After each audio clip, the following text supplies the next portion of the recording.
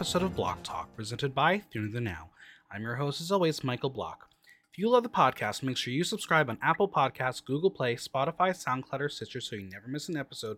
Leave a 5-star review while you're there. What you're about to listen to is part 1 of the Ultimate MCU Showdown, where we will rank all the MCU movies prior to Shang-Chi. This is one of many themed showdowns where we will try to discover the best of Disney, drag, and beyond. If you have a theme, category, or fandom you think deserves a showdown, be sure to hit me up. And as always, follow me on Instagram at Michael Block Talk, follow us on Twitter, and visit theaternow.com for those news, reviews, and interviews.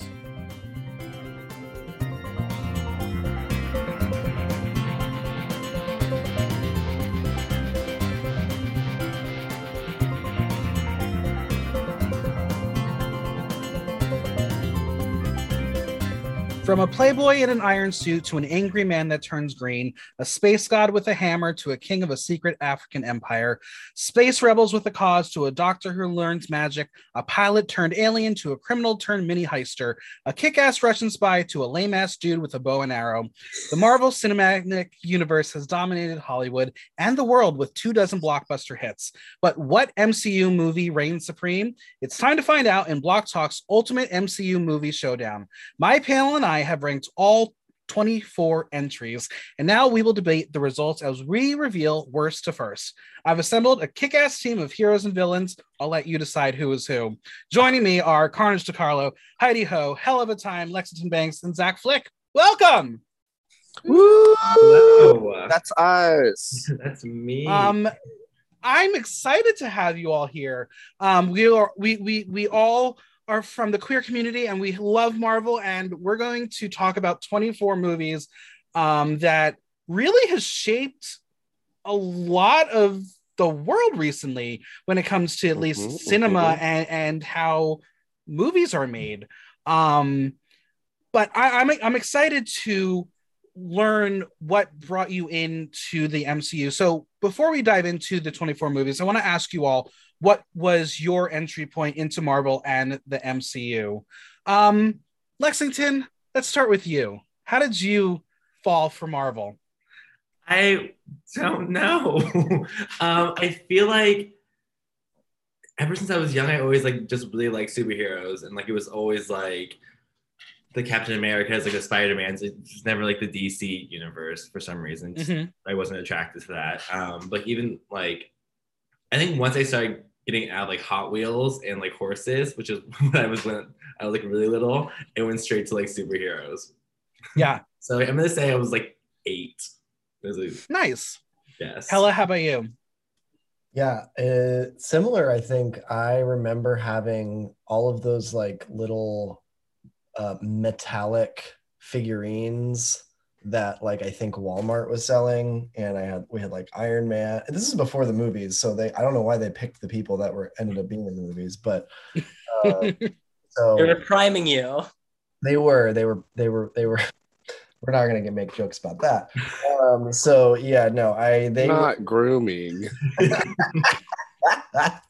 Yeah, so I think the toys, obviously, I think all of our first cinematic entry into not the MCU but Marvel in general was Tobey Maguire's Oscar-winning performance as Peter Parker, and that I feel like mine actually may have been X-Men. Oh, yeah, Mm-hmm. you're right. the And, movie yeah, for the animated TV The show. horrible X-Men, which I loved. It has its For me, qualities. it was definitely the movie, the X-Men, and because I had the X-Men cards, I had the action figures. I remember I had a group of 4 other friends, and we would play the X-Men arcade game. And I was always Nightcrawler. I was Nightcrawler in 3rd grade for Halloween. We each got were our person. So that was my entry. I was always an X-Men person, and then obviously watched the Tobey Maguire films. And I'm a little bit older than most of you. So when I got to college, that's around when I was ending college is when Iron Man came out. So I was too busy to really focus on the MCU. So I came back into it pretty late. But I've always had an affinity for Marvel. Zach, what about you? How did you get in? Yeah, I would say that I remember like really, really young watching those like 90s animated superhero The cartoons, Saturday morning Spider-Man, cartoons. the Saturday Yeah. morning Oh, yeah. cartoons, like Spider-Man, X-Men, Mhm. more so Spider-Man than X-Men. Uh. And I would say, I know. Now I'm into X-Men more, but I would say that like after that, really, it was the Tobey Maguire Spider-Man trilogy was really like my first entry point into like Marvel as films. But I actually do remember seeing Iron Man in theaters. Like I also remember seeing Thor in theaters and kind of being like, this is kind of interesting. I think I liked the Spider-Man movies more than that, but this is kind of cool. So yeah, I very much was into like superheroes growing up and definitely like came in on the ground level of the MCU, I would say. Nice. Carnage, how about you? My entry level into Marvel in general is the X-Men, who I love and adore so much. And I believe that my first introduction to any X-Men was Iceman, because there was a show called Spider-Man and His Amazing Friends, which is a cartoon, and it starred Spider-Man, Iceman, and Firestar. And I loved that show. I watched it religiously, and it was my soap opera. And I knew Iceman from the X-Men, and then I read more into X-Men, and I accumulated just a bunch of like X-Men things that I don't have anymore, unfortunately. And then the X-Men movies were coming out along the time I was growing up, and even as a kid, I watched these going, "This isn't right."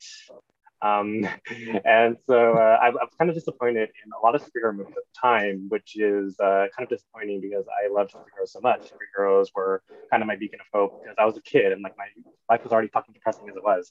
And so the X-Men were amazing to me. And then I never thought we would actually get any like good superhero movies. And I remember people were talking about superhero movies at the time on YouTube and on blog posts when those were a thing, saying that like, oh yeah, superhero movies, they never work, do they? And then Captain America came out, and obviously, like the other movies came out before that, but I was never interested. I remember seeing the Iron Man like Burger King commercials, thinking that this is so stupid, and I love them, but I had never seen the movie. And then Captain America was an interesting case because I remember watching The Rocketeer, which is an old Disney movie for those of you who don't know. And the same guy who did The Rocketeer did Captain America, and I'm like, this is for me. This is for me. I'm a slut for the 40s. I love this, and I was hooked immediately. And then the movie after that was The Avengers, which my dad took me and my brother to go see in the theaters. No idea what was going on in terms of like everybody else's character. I'm like, Captain America, you're here. I love you. Hey, where's Peggy? And Heidi, what about you? I've been like a Marvel person since I was a child. I had older brother, older siblings. I had older cousins, so that everyone was always into it. And I too was a sucker for the young animated cartoons.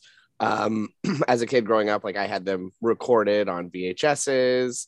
And so I was the kid who downloaded illegally wallpapers for the X-Men movie to my elementary school computer because I was so excited that movies were going to come. Like I've been waiting for these films for the ground up for sure, but they came out in a tumultuous time. So like I did not follow along. I didn't go to the theater religiously when everything was out there. I also think I wasn't smart enough to know what they were doing. I don't think a lot of American public was smart enough to know what they were doing when they set up these films. But I do remember seeing Iron Man in high school and being like, that was different. That was like a movie. And it was also about a superhero. So it wasn't just this cheap gimmick of the things that we had gotten before, because I too had a lot of problems with what has come from the X-Men universe. Like being such a fan, like at church camp in high school, I was given like the X-Men Encyclopedia Award because I wouldn't shut up about the facts that I had about X-Men. And those kinds of things, you rely on these characters. They are your safe space and they are things that you love and you want to see that reflected on screen. So sometimes it's a hard battle between the fandom and what actually gets thrown up there. But, I'm glad that we have it for sure. It's expanded so much from just these little fringe comic books that we used to read or watch on Saturday mornings into things that everyone is talking about. These straight guys at the bar are arguing about their favorite Avenger, and fuck them. Yeah. I want to take a minute also and give a shout out. No one mentioned it, but does anyone remember the Fantastic Four movie? We're trying not to bring that one up. I thought that's like my guilty pleasure. I for some reason I love that movie. I know it's probably terrible, but I was like, oh, this is really fun. That was like, aside from Tobey Maguire's Spider-Man, I really liked that one. It should have been amazing. Yeah. Like, yeah. should have really. I remember Yeah. those Burger King commercials too. So And Burger We're gonna King do this- heavily influencing the universe. I see. it's true. Well, we're gonna ask the next two questions, more of a round robin. But I want to ask who your favorite MCU character is, and I asked you all prior to the podcast to come up with an MCU inspired drag name. So this is the time we're going to reveal it. For me, I told everybody I was going to wear my favorite MCU character, and I am. Lexington got it right. It's Baby Groot. Baby How Groot. could I not love Baby Groot? I just like space babies. I don't know what it is about a space baby, but I just Baby Groot, Baby Yoda, Grogu. I apologize. Fiction. No Is one fiction called a him that. space baby. Baby Yoda. Yeah. So Baby Yoda is a favorite. Baby Groot, how can I not love him? The drag name that I came up with for the MCU was Tesseract. Very simple, very easy. I also have a drag king for the MCU inspired. Oh, good, Please good. welcome to the stage Mark Scruffalo. It's good. It's good. Let's I heard Carnage had a lot of options, so let's start with you. Who is your favorite? And let's hear the MCU inspired drag name. My favorite MCU character, and who's probably my favorite character in any superhero anything, is Peggy Carter. For a number of reasons, and her show got Okay. canceled way too soon. And I know the bitch who canceled her show, and I'm looking for her in the parking lot constantly. Okay. And the drag name? My drag name was almost Petty Carter, and then it was almost Dragnarok. I ultimately decided on Howard DeFuck. All right. Okay. Heidi, your turn. Favorite characters, Hela. I think that when she showed up and rocked the Thor franchise, I was like, okay, this is amazing. Why didn't we get this character through multiple films? Just such a shame. And then the drag name, I thought of it today. I forgot that was the assignment. So it's Captain Homerica, Sybil Hoare, of course. Welcome to the stage, Sybil Hoare. Mm-hmm. Love it. Lexington? My favorite character was, I really want to do an X-Men, but you said I couldn't. So I went to second best. And it's a tie between Shuri and Loki. Just because Shuri's like Good choices. a badass because she's Hell yeah. a woman. And then Loki, I have a sucker for a villain. And he's like a villain, but like also not. Like that would be me. Mhm. And I also didn't realize that you're supposed to come up with drag names, but listen, Black Widow's already a drag name. That And is true. there's Shade, who's already Just around. man. So like, let's just go with Shade because that seems like a fitting one for me as well. Shade. Sure. Zach, your turn. All right, so I would say my favorite MCU character is would have to be Wanda Maximoff, and inspired by my favorite MCU character, please welcome to the stage the Scarlet Bitch herself, Wanda Maximoff. There you go. That was very good. Like, that's great. Mhm. I love Scarlet This is Bitch. going to be a great show. Yeah. And Hella. So yeah, you denied me my true love, which is Hank McCoy. The Beast, hence the blue hair tonight. Yeah, definitely. Hence I tried to put a sexy picture of it all, but it just looked like I was putting porn up. So I decided, oh. But in the spirit of that, my favorite MCU character is the Vision. And especially after, I know we're not going to talk about the shows, but especially after WandaVision, I think they really brought a lot of depth to the character that we didn't see unless you like. Yeah, thank God. Okay, but my drag name in the spirit of my true favorite Marvel character is Yank McCock. Yes. Yep, Yank there we go. McCock. Yep, love it. Listen, Smart I- and like- strong. Listeners, ask my Avengers here if they can borrow these names. You could be a drag king or queen with these names, and you could have an entire Avengers show. Like We this, sure could. Let's talk this price. is gonna be amazing. Let's talk I will show up and do the show. We need money too. Yeah. And Just of change our course, names like for a day. I've heard we love X-Men, so I have a feeling maybe we'll come back and do a showdown and round table about X-Men. Oh yeah, as if you well want me to at some yell point. at some bitches, you do just solo X-Men. Like I'm gonna try to stay quiet and be reasonable to your opinions because they matter. But If Yeah. you guys actually really all like X-Men, and really quick shout out, there's a really fantastic, another podcast that's a really fantastic, it's like a queer focused X-Men podcast. Mhm. It's called Cerebro, and every episode is about a different X-Man. oh, I'm writing Very that cool. down. That's amazing to know. Cross So plugs. we're here for the MCU, the 24 movies, and this is just a little blurb I'm going to read out for you, for the listeners, so everyone is on the same page of what we're here to do tonight. The movies entered into this showdown come from the 24 Kevin Feige produced Marvel movies that began with Iron Man in 2008 through Black Widow in 2021. This will not include unofficial MC movies like the X-Men movies, the 2 Spider-Man franchises, Fantastic Four, or any of the upcoming entries that will be released this year. We are also not including any of the Disney Plus series or any of the other streaming series. While y'all can debate the choice, this is the cleanest way to do this particular showdown. There will be a time for those battles at another point. Because what do we love? Content, and we need it. So we're going to try to make this as clean as possible.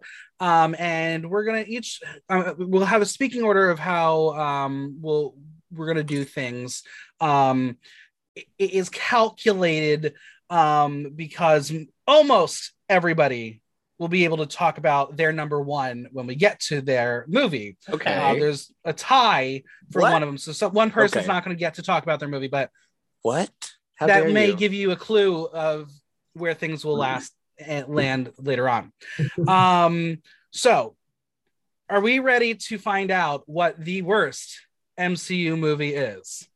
Bring it on. It better be what I think it is. All right. Coming in, released on June 13th, 2008 from Phase 1, Yeah. starring Edward Norton. Uh-huh. It is The Incredible Hulk. Boo.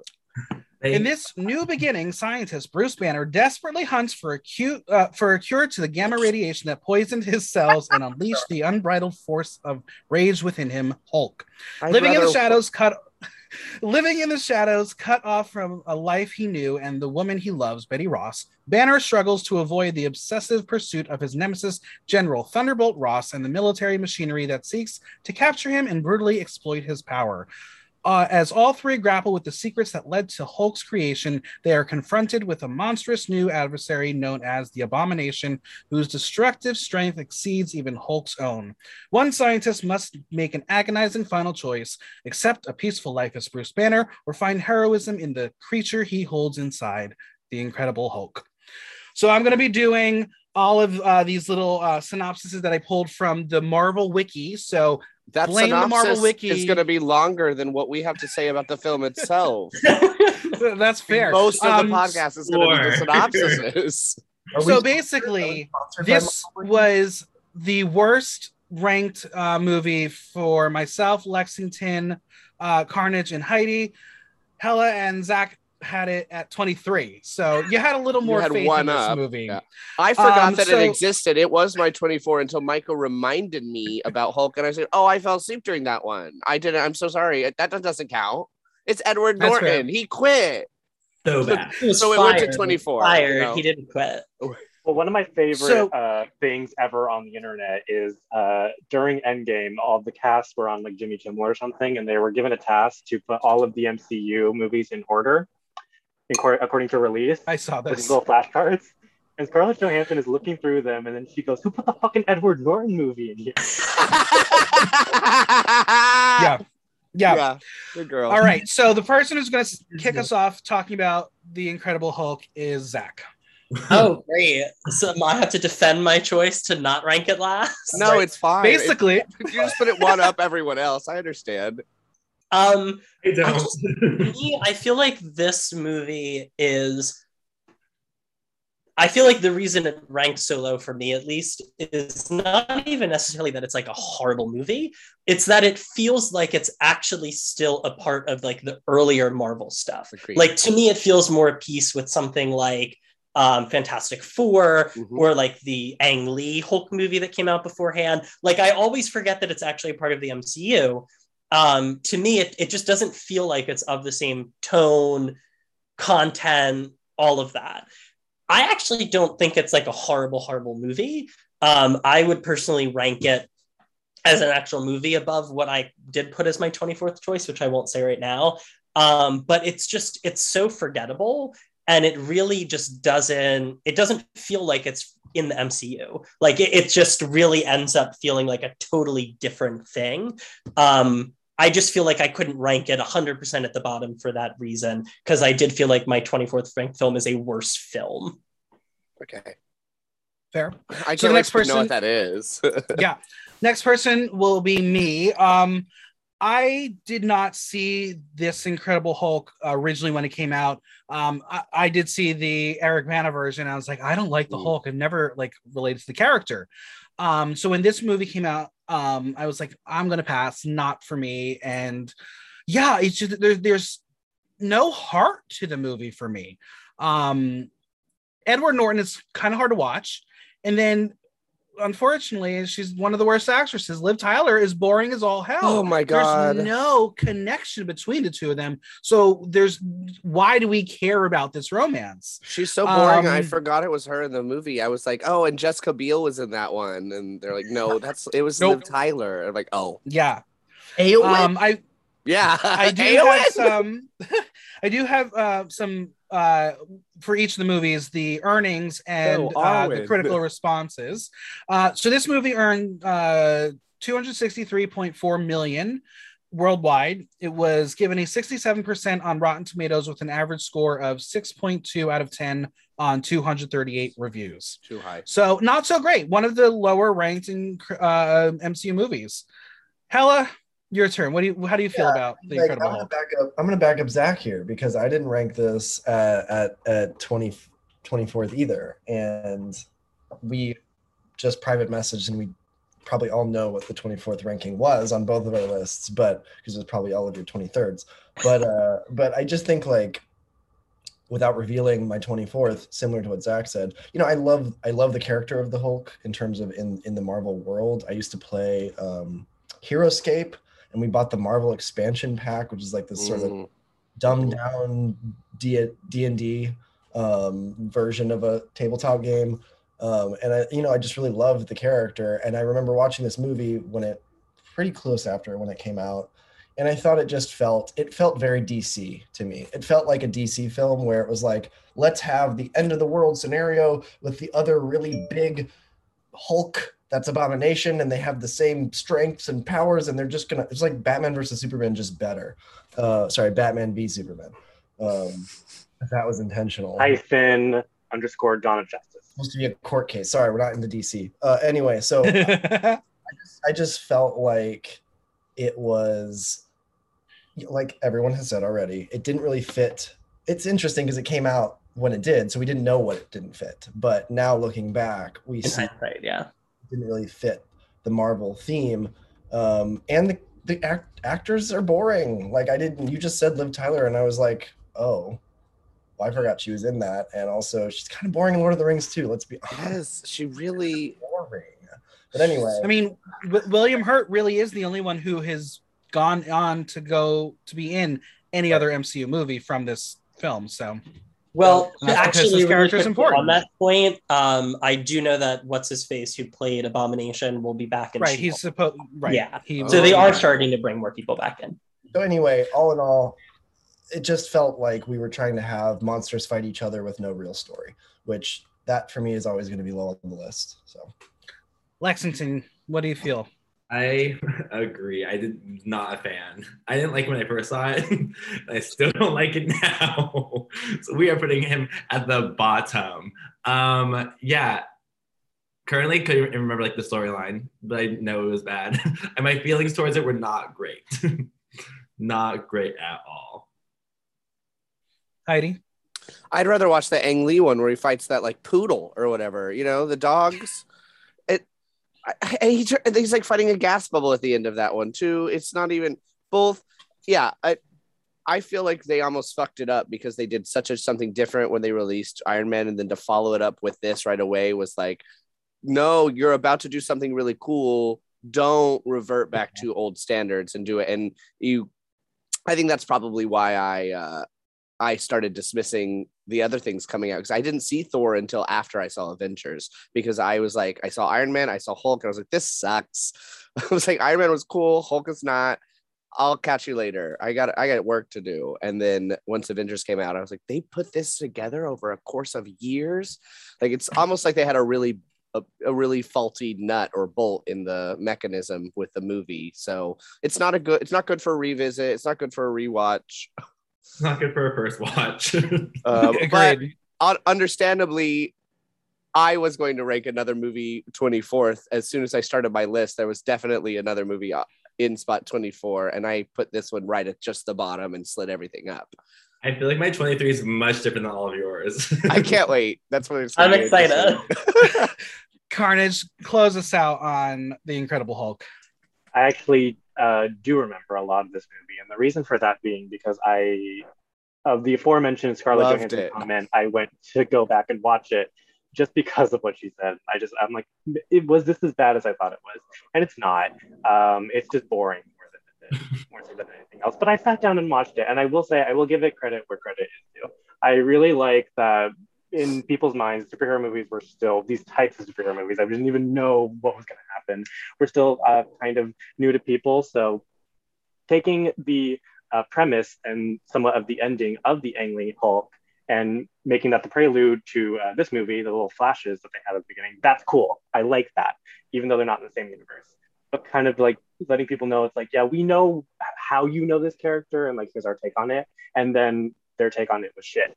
It was interesting at the end of the movie when Tony shows up at the end, and we're like, holy shit, wait, they're actually connected. Are they actually doing this? Yeah. And there have been times before where like superhero movies, or even just like movies in general, have like teased sequels or spinoffs or things like that, and they didn't go through. And we had no idea what was about to happen after Iron Man with the Nick Fury thing.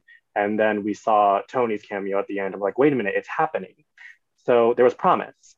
So I like the beginning of the movie, and I like the end of the movie. Right, that's fair. Watched it recently. Was the CGI just like horrible?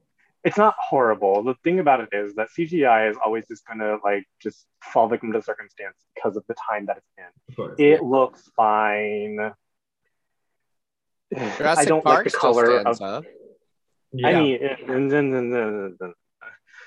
yeah, it's not great because I recently did do the binge like 2 weeks ago, and yeah, it's not a great movie, and there's a reason why we all have it as either the last or second to last. But ready for number 23? Yes. Number 23 from Phase 2, released on November 8th, 2013. It is Thor: The Dark World. Yes. Thor fights to restore order across the cosmos, but an ancient race led by the vengeful Malekith returns to plunge the universe back into darkness. Faced with an enemy that even Odin and Asgard cannot withstand, Thor must embark on his most perilous and personal journey yet, one that will reunite him with Jane Foster and force him to sacrifice everything to save us all. I kicked this one off, and again, if The Incredible Hulk wasn't there, this movie would have been dead last. As I mentioned in the Roundtable podcast, I feel like Thor has the most confusing arc out of anyone in the MCU, just tonally, because we go from this Shakespearean version when you have Kenneth Branagh directing, then you have this version, and then Taika Waititi like makes him fat and makes him crazy, and there's no cohesion with Thor. But this movie just stands out like a sore thumb because it is heavy and dark, and I just couldn't stand it. I couldn't. Watching this was the moment where I almost was like, maybe I'll take a pause from the MCU watch because it just was not great. This movie, $644.8 million, 66% on Rotten Tomatoes, with a 6.2 out of 10 based on 282 reviews, which is actually lower than The Incredible Hulk. Well, rightfully so. Hella, your turn. What do you think? Yeah, this was number 24 on the list for me. This movie, I actually did not watch it until I recently did the binge with my roommate who had never seen anything, because when it came out, I was in college, and so I had heard from someone that I trusted that it was terrible. And I really liked Thor 1 personally. I felt that it was fun. It also was a formative thing in my sexuality probably, and so I just like didn't want to taint that, and so I decided not to see it, and then I just never saw it, and I realized I didn't need to see it because truthfully, I watched it recently and it's pathetic. It has literally no life to it. The Dark Elves as villains are probably the most boring shit knockoff Lord of the Rings bullshit I've ever seen in my entire life. The whole storyline of having like Jane be possessed by this cloud that ends up being an Infinity Stone, like, I'm sorry, whoever wrote this, if it was a team of people, they all should be fired. Like, I think that's the cruelest It part was of a the whole team. thing. It was a team. Is that they're like, oh, and now we're gonna make you care about one of our worst movies by being like, one of those stones, it was in Thor 2. And we're like, no, not that one. Like it was mean. And I also think it was reaching. I think like it was after the fact, like, what were the Infinity Stones? That stuff. Right. So all in all, I watched that movie probably like 2 months ago, and I was like, I wish I had 2.5 hours of my life back. Lexington, how do you feel?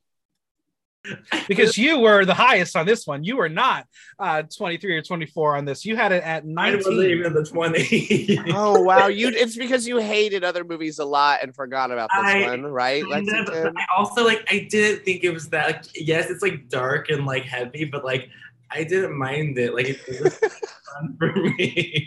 I don't know.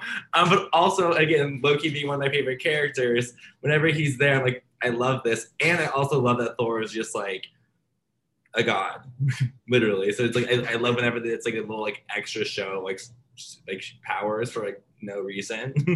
So yeah, it wasn't really that. Like, I get where you're coming from, but I didn't think it was like that bad. Like there's definitely some that have underwear. I'm like, I can't stand to watch that again. Like this one, I could definitely rewatch, which I definitely end up. It's a stain, and you can't get it out with bleach. Heidi, your thoughts? You know, Kat Dennings is such a treat for most times when she appears on the screen. I like there's a moment where she's like falling from gravity to one point to another or something. And that's my take on that movie, other than what I said before, as that it was cruel that they tried to make it important, because I thought it was all over the place. It just didn't seem like it really fit. But now I'm tempted to give it a rewatch because of Lexington. And I think that it's probably I know. But go poor Renee Russo coming back to movies, and this is what they put her back in her biggest Marvel moment. Yeah, I don't know who you're talking about. What? Mama. Oh, his mom. Yes. Carnage, how do you feel about Thor: The Dark World? The first time I watched this, it wasn't in theaters. I watched it I think it was on TV. The first time I watched it and like the movie started, I'm like, oh wait, the brightness is off on my TV. I gotta no. Oh no, it's not. Yeah. Yes. Yes. Thor: The Dark World is indicative of its name. I mean, the movie. This was a weird time where the MCU just got off of Avengers and off of Phase 1, and all the movies at the time that were coming out that were sequels to other franchises were going in the darker direction. The only issue is that this one is dark, but it's not interesting, and it's dark and it's not interesting, and it's not even cool. Whereas like Captain America: The Winter Soldier is dark, but it's cool. And this is kind of going in the direction of, okay, so we did this Shakespearean take on Thor, which I think was a good idea in theory. And then they took it to, it's like, but now we're going to explore more into like this Norse mythology that we have set up already, and go to cool places. And these cool places were like, they looked like The Lion King in the new version. Like they made Africa look like shit. It was gross. And I think also around this time, they were still trying to figure out what Thor is, and I think they haven't quite figured out how to give him the spotlight and sort of have him sort of carry a movie on his own. They figured that out later, but they still were figuring it out as they were writing and making the movie, and that's not a good sign. Yeah, I mean, the one positive thing for me that was that we did lose Matt Dallas in exchange for Zachary Levi, who then realized, well, this is a shitty superhero movie. I'm gonna go do Shazam, and spoiler alert, Shazam's my number one DCEU movie because fucking that was incredible. Actually, Josh Dallas, okay, gotcha. Josh Dallas. Oh, of course, it's I'm a also variant. Josh Dallas coming back. Ever since like Once Upon a Time ended, like I need Josh Dallas in like something else because like I like him in the first. Yeah, Zach, wrap us up on The Dark World because you also had it one spot in the right spot, but higher than the rest of us. So I fucking hate this movie. I just think it's boring. When everyone keeps saying it's dark, it's because it's literally physically dark on the screen. Like there's nothing actually dark about the writing. They took Malekith, who actually happens to be a really interesting and great villain in the comics, and like totally made him have no personality, just be like completely like mindless, like I'm a villain and I'm gonna go do this thing. And I think the thing about the first Thor, here's my thought about Thor as a character. I feel like Thor as a character, when you have it just being the gimmick of like ye old god that is out of touch in the modern world, doesn't really work because there's really not much to the character besides there. And so I feel like the character of Thor didn't really start to click, at least in the MCU, until Ragnarok, because they actually decided to give him a personality outside of I'm displaced, like I'm like out of time. But the thing that works about the first movie is that with the whole Loki situation and Odin and the way that they frame it as more of like a Shakespearean like tragedy kind of situation, it just works tonally, and the other characters really uplift and support that. The whole movie was basically Thor. Loki gets killed off halfway through, so you lose Loki halfway through it. They prop the entire thing up on Jane Foster and their like non-existent chemistry, and the Act 3 battle is probably one of the worst filmed, like most anticlimactic. Like you're gonna have a battle, like you're gonna have a film about like the war on the Nine Realms, and you ended in London. Like really, like that's the great creative decision that you decided. And I think it really goes to show that this movie was so bad that it basically force ejected Natalie Portman out of the MCU until Taika Waititi was able to bring her back. And most likely, had the Thor franchise continued the way it was going, there's no way that Chris Hemsworth would still be in the MCU right now. So bad movie. I'm sorry, Lexington. Here's the thing. I agree Kat Dennings is fun in it. I do happen to like Loki stuff in it, and especially considering how the stuff with his mom and all of that really ties into Loki the show and is a really important thing in his character. I really do actually like those parts in the movie, but I feel like Loki is in the film, like Loki's really not in the movie at all and plays such a minor role where he kind of comes in the jail cell and then they like break him out and then he dies immediately afterwards, that it just feels like that one little section of the movie is really cool and interesting, and then the rest of it is boring and listless and sucks. That's fair. All right, number 22. And now this is where we are going to start to diverge a lot in our rankings, but four people did have it at the right spot at number 22. It is back in phase one, Iron Man 2, released on May 7th, 2010. Thank you. Yeah. With the world now aware that he is Iron Man, billionaire inventor Tony Stark faces pressure from all sides to share his technology with the military. He is reluctant to divulge the secrets of his armored suit, fearing the information will fall into the wrong hands. With Pepper Potts and Rhodey Rhodes by his side, Tony must forge new alliances and confront a powerful new enemy. Mickey Rourke. Mickey Rourke doing a horrible Russian accent. Yeah. And he tried. How- I think he was like really like, this is gonna be it for me. I'm gonna become a new thing, and they're gonna love me in superhero movies. I first knew that I might be kinky because of that movie, so fuck y'all. Okay, well, no, I like his electric whips. Well, I think the Hella, weapon is let- cool. let's hear it from you. What do you think about Iron Man 2? Well, I had Iron Man 2 ranked at 19, looking at my own records here. Okay. So, am I allowed to divulge what I had at 22 since it relates to this? Let Why me not? double check. Yeah, you can.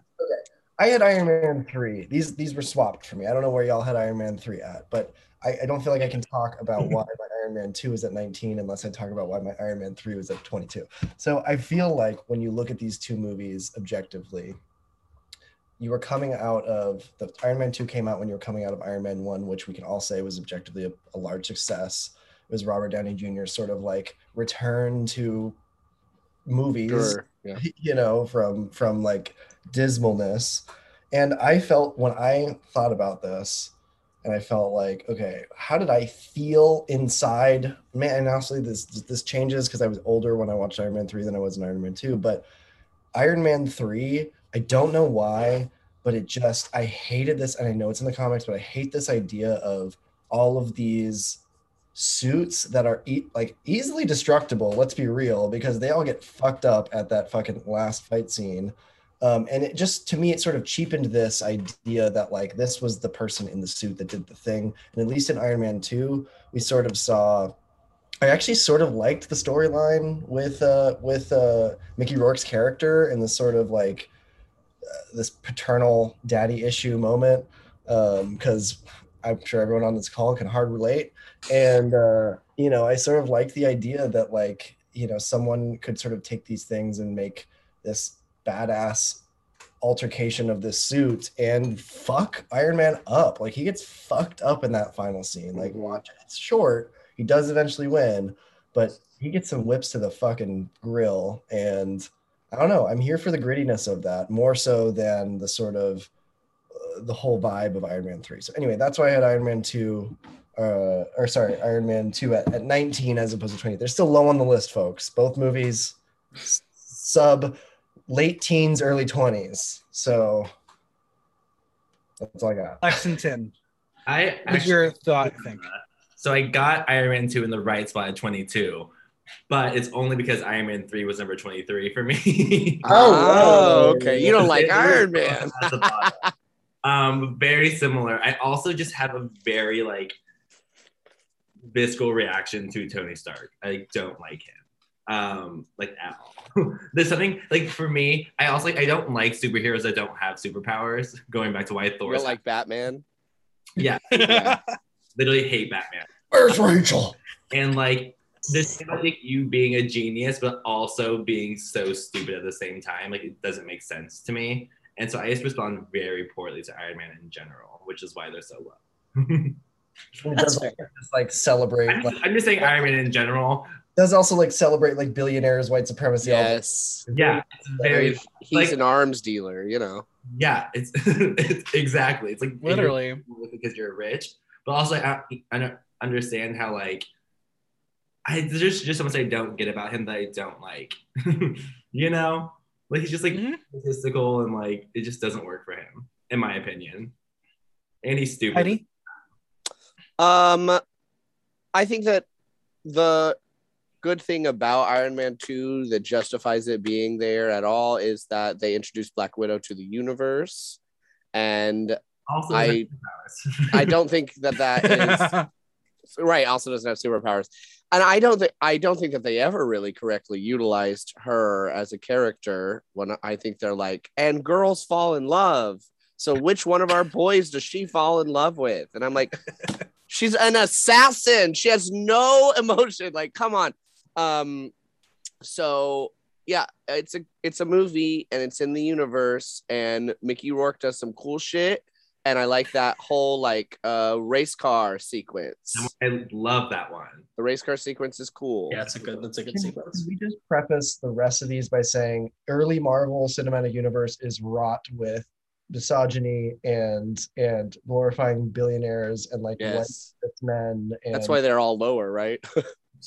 Well, I mean, We because hate they're going off of a lot of the origin stories, and the origin stories were made in a time when that's what boys wanted to read, I guess. Carnage, how did you feel about Iron Man 2? I mean, they're all kind of interchangeable to me, I'm being quite honest.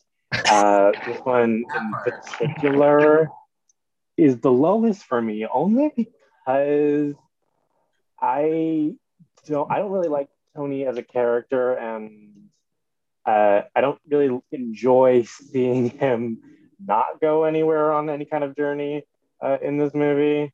He's just kind of samey to me, and this idea that like the arc reactor saved my life. Oh, but now it's killing me. It's like, well, why? But why? I don't know. It felt kind of contrived to me, and like the real reason why I put this down here is because I feel like this movie was made in response to The Incredible Hulk, because Iron Man came out, it was a success, everyone loved it, and then the Hulk came out, and people were like, no, we don't want that, and they're like, oh, wait, no, Do it again, yeah. Tony's back here, he's here, like, calm down, and we didn't calm down. We didn't. This was kind of like a lukewarm reception when this movie came out as well.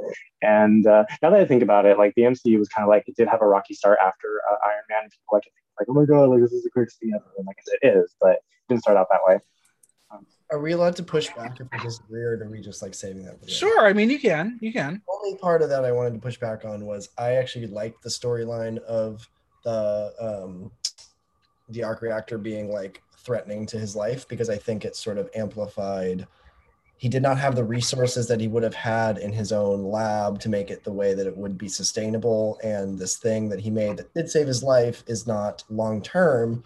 And it also gives us that thing that we see, the plaque that says Tony has a heart, which we all know at the end of all of this, we cried because we saw that shit on a plaque, and it was I didn't. Well, you're You're a monster. Sorry, Zach. I just want to put my 2 cents in there. I'm actually gonna talk about the movie, but actually I want to respond to another thing that Carnage said really quickly about like the rocky start. Maybe I have a different opinion than a lot of people, or maybe it's like an unpopular opinion. I personally think that the MCU really didn't find its footing until phase 3. I personally find that they had like high moments throughout the first 2 phases of like individually good films, but that the storytelling was really rocky until that moment. And I actually don't really find until they hit phase 3 that they had like consistently good movies one after another. That's like I thought that was interesting that you were like, it's actually like looking back on it, like it was really rocky, and I personally feel like it was rocky even further, like really until you hit like Civil War, basically. Yeah, well, these next couple of placements, I can't wait to see, because I have some opinions about phase 2 as well. Mm-hmm. Yeah, like phase 2 had some really high highs and some really low lows. Yeah. I feel like, to me, the only redeeming part of Iron Man 2 is Sam Rockwell's performance as Justin Hammer. Frankly, I feel like they could have made the whole movie around Hammer being the main antagonist, and it would have been like 10 times more interesting and better.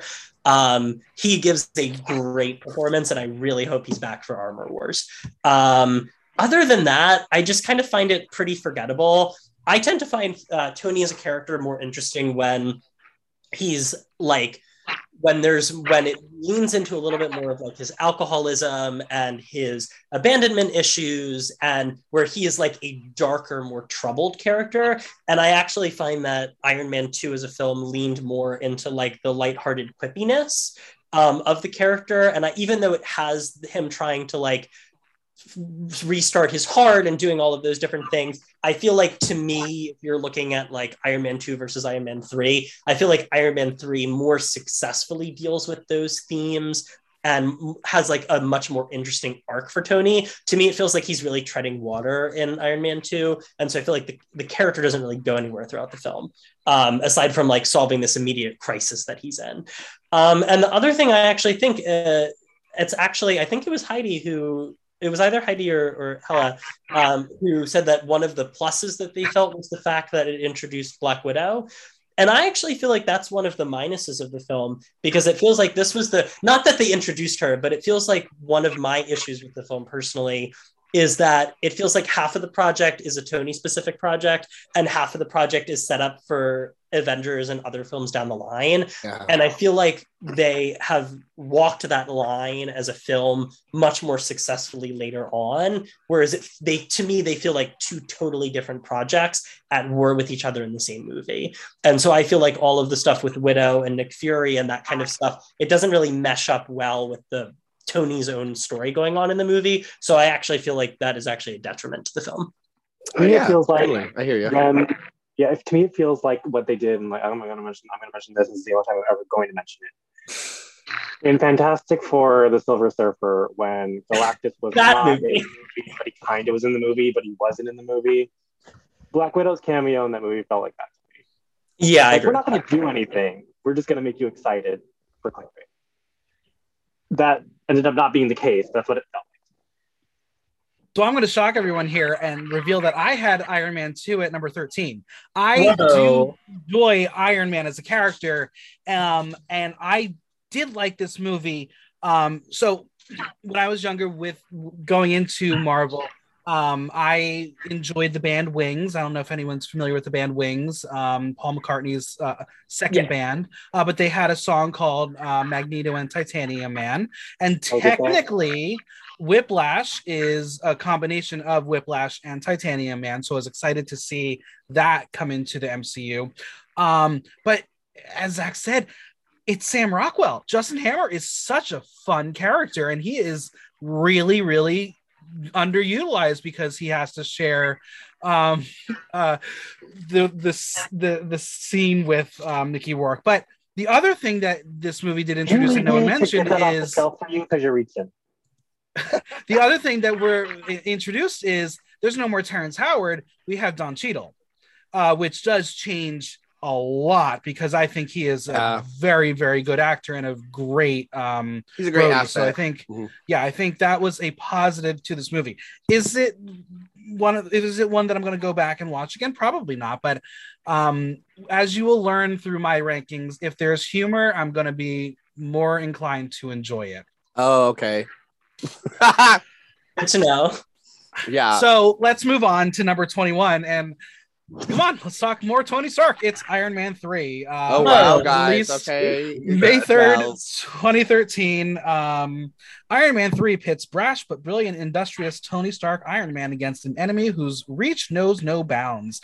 When Stark finds his personal world destroyed at his enemy's hands, he embarks on a harrowing quest to find those responsible. This journey at every turn will test his mettle. With his back against the wall, Stark is left to survive by his own devices, relying on his ingenuity and instincts to protect those closest to him. As he fights his way back, Stark discovers the answer to the question that has secretly haunted him. Does the man make the suit, or does the suit make the man? Lexington, what is the answer? Couldn't care less. Really, just the amount of times I want him to like actually die in the movies is absurd. I'm mostly I hope you're actually dead. Endgame is totally your favorite. I get it. I really thought he was dead in Infinity War, and I was very shocked that he lived through that stab wound. Yeah. Makes sense though, right? It very much does. Again, all the Iron Mans kind of blur together for me. I would rewatch them, but I really don't care. He just no. Just give me a no from me all across the board. I did have this at 23 though, so it was a little bit lower. But at 21, which you guys are gonna like, I had the first Iron Man, so we just had a nice row of them. You're just like all the Iron Mans there. All the Iron Man. That's also probably why Thor was so high. But you know, it's a good character thing. Like I just like Thor a lot more than Iron Man because, as I said before, he's horrible. Heidi, how do you feel about number 3? We get Gwyneth in the suit in 3, do we not? Yeah, yes. I think that's. I mean, I'm so like, she's Gwyneth, but still, I'm so like women empowerment. Get these women in the superheroes. They should all. Why didn't Black Widow get her own movie early on if she's going to be a main character? Like that was part of the whole problem of all these characters being based so much on misogyny. but I love all the expendable suits being like cannon fodder. And I like Gwyneth in the suit. That was a cool moment. And then Carnage. That's the end. Carnage, your feelings? This ranks higher for me just because there are cool moments in this movie. Going back, okay, so like here's the thing. Same reason why I don't give a shit about Stranger Things or any other movie or TV show that stars kids. I don't think kids should be in movies. Sorry. So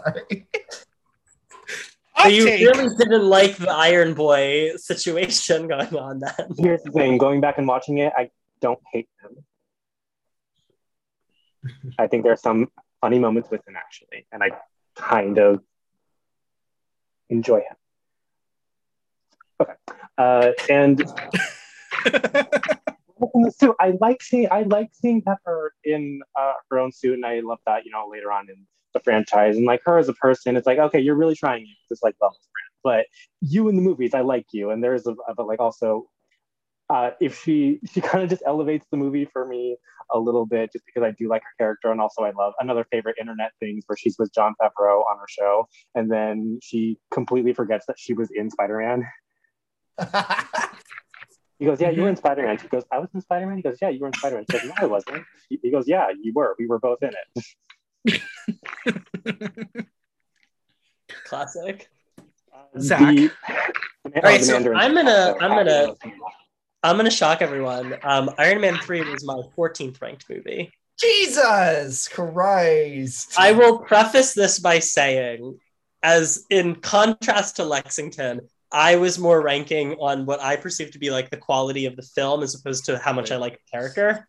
It's 17 for me. That's a lot higher up than it is here. Yeah. Right? Okay, well, that's good to know.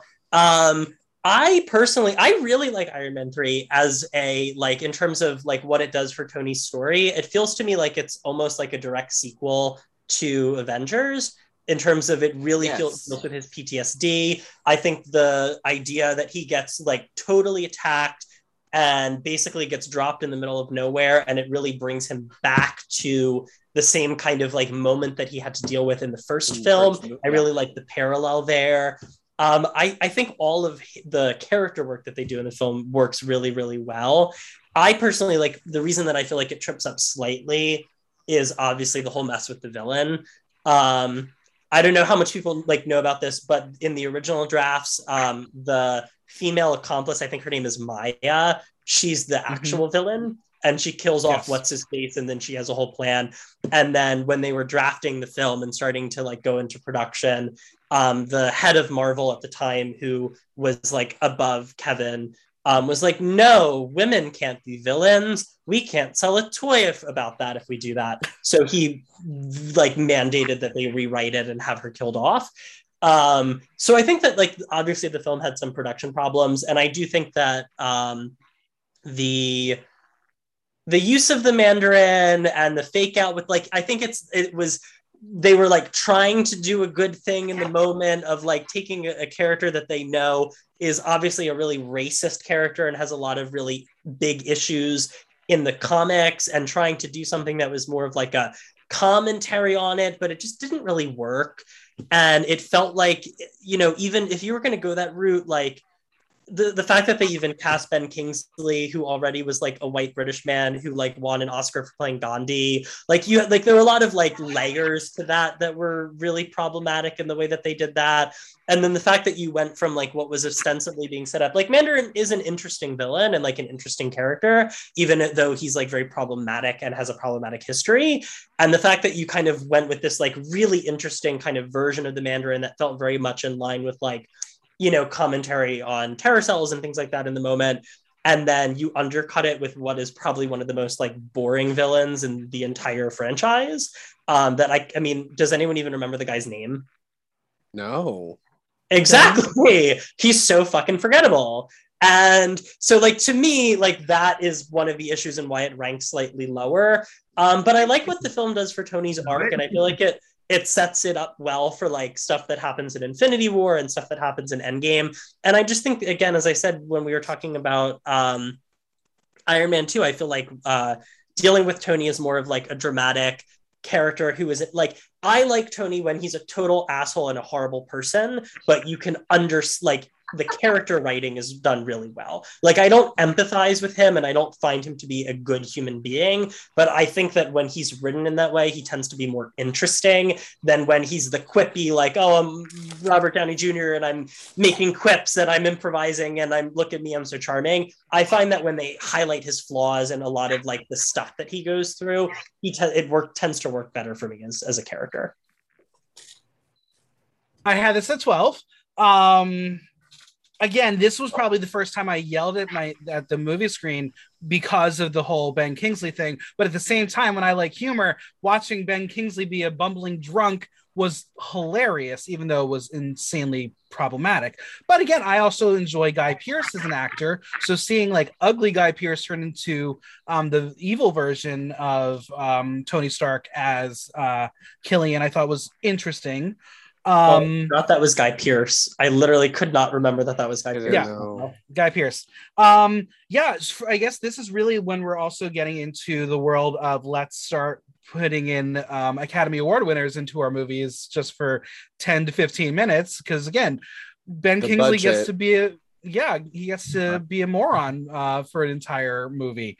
It's not, I don't know. There's something about Iron Man that I think I do enjoy, and I don't know. I everything's been said. There are just other characters that I dislike more that will go lower in my rankings. Literally only the Hulk. Hella, wrap us up on Iron Man 3. Just laughing because every time I hear like Zach be like, oh, I just really love Iron Man when he's like an asshole and blah, blah, blah, blah, blah. And then I look over at Lexington and Lexington's just like, y'all.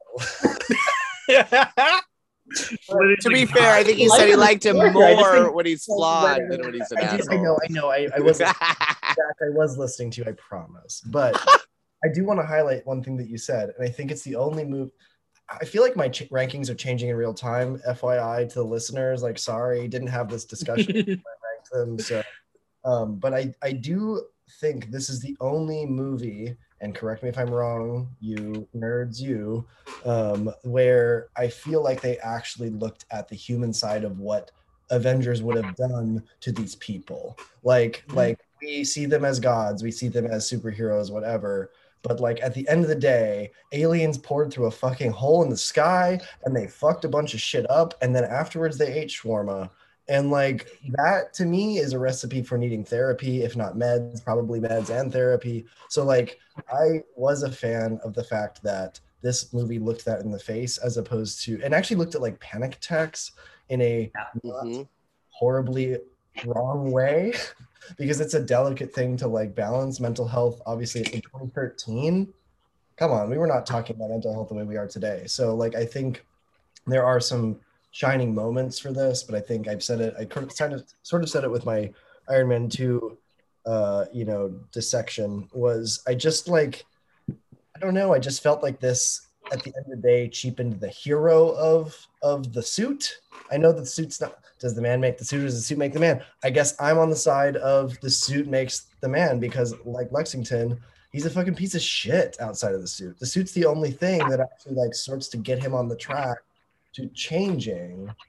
It's not the reverse. So I feel like having a bunch of easily destructible, although I liked your point, Heidi, when you said like, oh, they were cannon fodder, because then it does sort of cheapen that they're shitty. I don't know how I feel anymore. Yeah, like I try to make it like the bad guy's so powerful. He needed 12 Iron Mans to die for him to live. Maybe does that make it sound a little cooler? all in all, I don't think it deserves to be near the top. No offense, Michael. No offense. Oh, good. No, we're good. It's fine. I love your opinions. Yeah, You're like halfway around there still. Well, let's go on to number 20, and we're talking about another character we know. It is Thor, released on May 6th, 2011. Y'all getting feedback? Michael, you got a little bit of a reverb.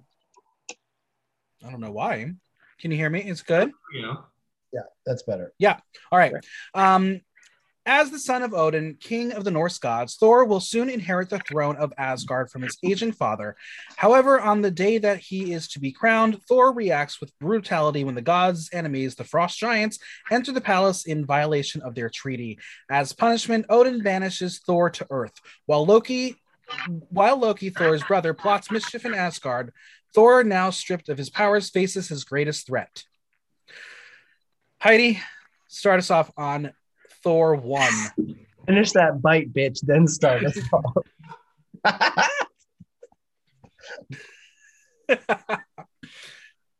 Lubricate. Love it. She's having shawarma. I swear it was going to be such a longer intro. They've all been so long. Okay, my apologies. I ordered Arby's to my house because We it's bring comfort the food. meat. I had Thor at 21.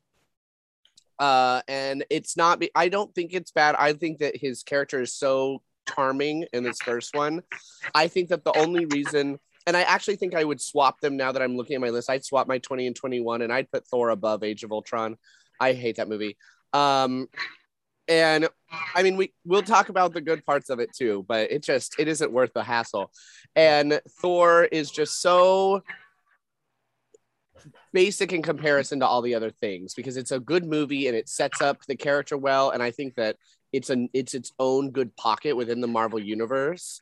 But like, I love a lot of battles and a lot of different plot devices and a lot of things, which is why it went lower on my list. I actually have no major criticisms of the movie itself. I think it's a fun rewatch and it just isn't as amazing as some of the other things that came after it. So, I'm not dogging Thor, but it's just not the top. I love Thor 3 so much. It's really high on my list, but this one just kind of, it fell to the end. It's more forgettable, I guess, than the others because he uses this one note character of like, I'm out of place here. Whereas his development in every other movie is even more different.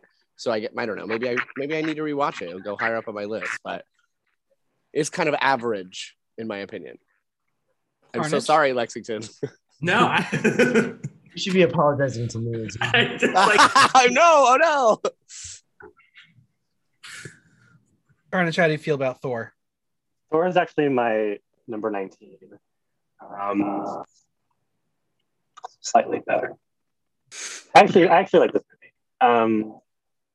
I would say like past everything from 19 and up, I really, really like. And everything else under that is like, I don't need to see it again. I will watch Thor again. And one of the things that I like about Thor, and you're gonna see this in like a lot of my rankings, that I like movies for arbitrary reasons. And one of the things I like about this movie that it takes place in like the middle of bumfuck New Mexico nowhere, and I like towns that are only one street. Yeah, I'm from New Mexico, so I did really appreciate that part of it. But also, like, it just looks like that everywhere. It's nothing. And I think it's funny when you run over people with your car. I like that. Jane Foster as a character, I don't really give a shit about, but I like Natalie Portman as a person. She's pretty. And I think she's charming in a role, in a nothing role. Kat Denning being Kat Denning. This is like Kat Denning, like before. She's like right there, like she's inching towards her prime, but she doesn't get there until WandaVision, but she's like almost there. And I really appreciate that this is a point in the movie where like we're really seeing like them like really starting to plant those seeds and really like taking out their building blocks in terms of like creating this bigger universe, because we don't just have this isn't just a Thor movie. It isn't solely about Thor. We have other things set up. We have S.H.I.E.L.D. set up, and like we're actually seeing S.H.I.E.L.D. in action. We have Clint who's introduced in this movie. Do you guys know that? Hawkeye? Yes, I was about to say. He's the best in this movie. This is like the only movie where he's even bearable. Isn't he like an antagonist anyway? Yeah, he basically just sits and like snipes at Thor, and then that's it. And that's where he's interesting. You don't like him as a murderer, and then I thought he was going to be. Me too. There's lots of promise in this movie for me. I go back and I remember those bygone days. And I think the thing that I like most about this movie is seeing Asgard. I think Asgard is an interesting place. And there was so much potential here. This is not the direction that they went in. There's so much potential here to explore that really cool like Norse mythology side of Marvel. There are different sides of Marvel, Yes. like cosmic espionage and all that stuff. This is like the more like really cool mythology side of Marvel that I really really enjoy. That this is like the only time we ever get it, and so like I soak it in like where I can. And I love Lady Sif, I love the Warriors, Idris Elba as Heimdall, love all of that shit. It's so visually appealing. And also the Legos Avengers game has you go to different sections in the Marvel universe, and there's one section where you can just like go to Asgard, you can just walk around and like fuck this shit. I think it's so cool. Oh, cool. Zach, what do you feel about this first Thor movie? So I'm going to preface this with that actually similar to Hella, as I've been sitting here, not totally changing, but my ranking is like slightly shifting. So the way I kind of did my ranking, I would say like 1 through 14 of mine are pretty set. Like those are the movies that I like, I know I really love. I have opinions about all of them. And then like 19 and below are the movies that for whatever reason, I feel like there's just something that is like fundamentally misjudged or wrong with the movie, that it just, I really don't care for it, for mostly for like creative decisions that were made.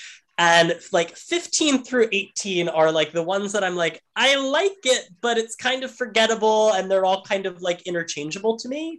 So I ranked Thor at 18, and I would actually say right now I'm feeling it more at like a 15. I like what it sets up.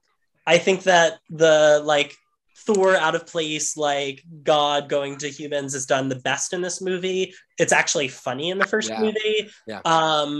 I think that like kind of the mystery of it and his interactions with Jane Foster and Kat Dennings and Bill Skarsgård is really interesting.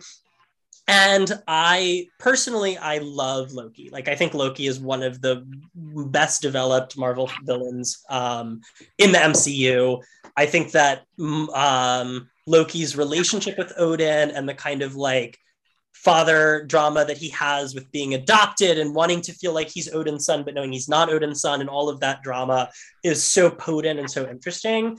And so I would say that like I really love all of the like character stuff and the Loki stuff. And I think that last scene where Thor is like reaching down to him and he's on the Bifrost and he lets go and he goes like, I think that the emotion there and the drama there is so strong and so great.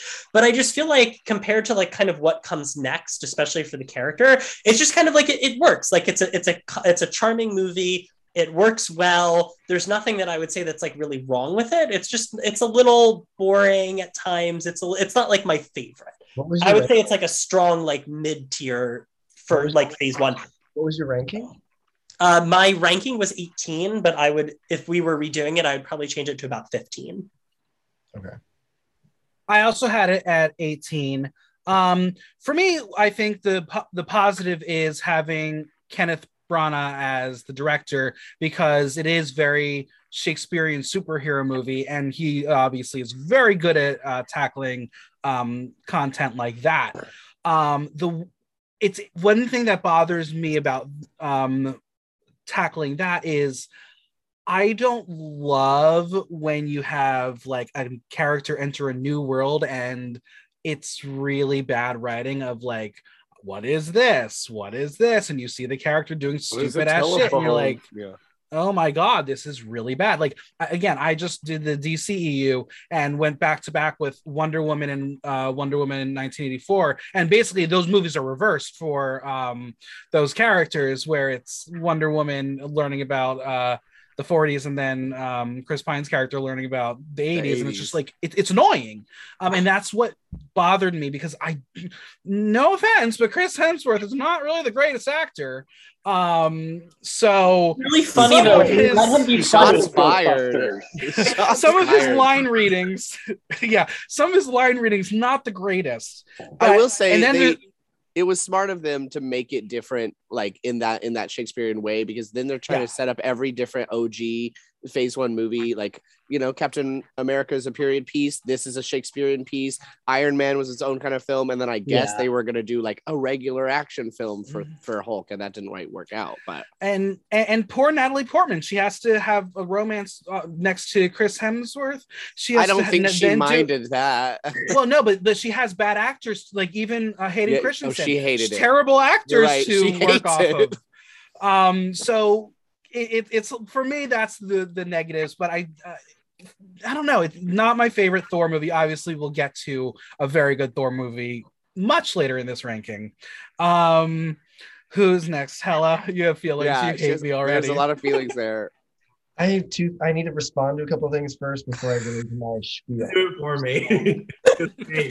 First of all, to Michael, your point about the corny writing of a discovering of a new world, that's literally the point of all of these stories, is to make it a corny discovery where we're all, as the audience, going, oh my God, that's so funny because you threw the beer on the floor and said, I'll have another, and we don't do that here. You know, like Right. That is literally one of my favorite lines. I'll have another. He's like, another. He's charming. I respect your opinion. I disagree that I think that's the only way you can write the movie. I don't think you can make it anything other than camp. And also, take a look at my Instagram, right? Like I'm a campy drag performer, so I love camp. Yeah. Secondly, Zach, you said the term. And I couldn't hear what you just said. Can you just repeat yourself? You said the term father drama, and I think the straightest way to say daddy issues I've ever heard in my entire life. His father. I was reaching for it. I was reaching for it. I didn't get there. I think I'm going to start using that when I talk about my relationship Father drama. with my father. Okay, so I had Thor. Hey, Carnage, I think you're off mute. Can you mute anybody? Michael, are you able to mute people? Just because I think they have stuff going in the background. Okay, and you don't want to miss this take. So I had Thor at 9. I was in the single digits, folks. Okay, we are going off the rails here. Oh, work. And I will tell you why. There are 2 very specific reasons, and honestly, they're really sort of personal to me. So it probably doesn't even apply to the greater audience. But number 1, there is a scene where everyone is trying to pull this hammer out of the soil, and we see at least 15 obnoxiously white, cis, straight men make a fool of themselves trying to pull this out with their fucking truck. And I live for that moment because they said, look at these jackasses, be stupid. So anyway, that scene as a whole to me carries the film. Also, it's just fun. It's lighthearted. It's fun. Like you said, it's campy, but the other side of things, and you brought this up actually already, which is Natalie Portman. I think we need to have a quick discussion about her. So first of all, as someone who was born in 1993, the same year that Jurassic Park, same month actually, that Jurassic Park came out. So kudos to Jurassic Park for making a guest appearance on the show. But I will say, I watched Star Wars Episode 1 in theaters, and it changed my fucking life, right? Not because it's well written. It's one of the worst written movies in the entire fucking Camp. It's camp. But it's It is camp. camp. And Sure. can we talk about I love episode 1. I really do. we talk about while they are appropriative at some instances, the outfits. Of Oh, yes. and she was undiscovered at that point largely, right? And so for me, I saw this character that I had like idolized as a child. I had bet my entire sexuality on this woman. Yes. And she came back in Iron Man, and I was like, okay, I'm straight 100%. Like, I'm super in love with Jane Foster. Like, amazing. Chris Hemsworth doesn't look bad with the shirt off, but we're not going to go there till like 2022. No, just kidding. But like Next year? no. Oh shit.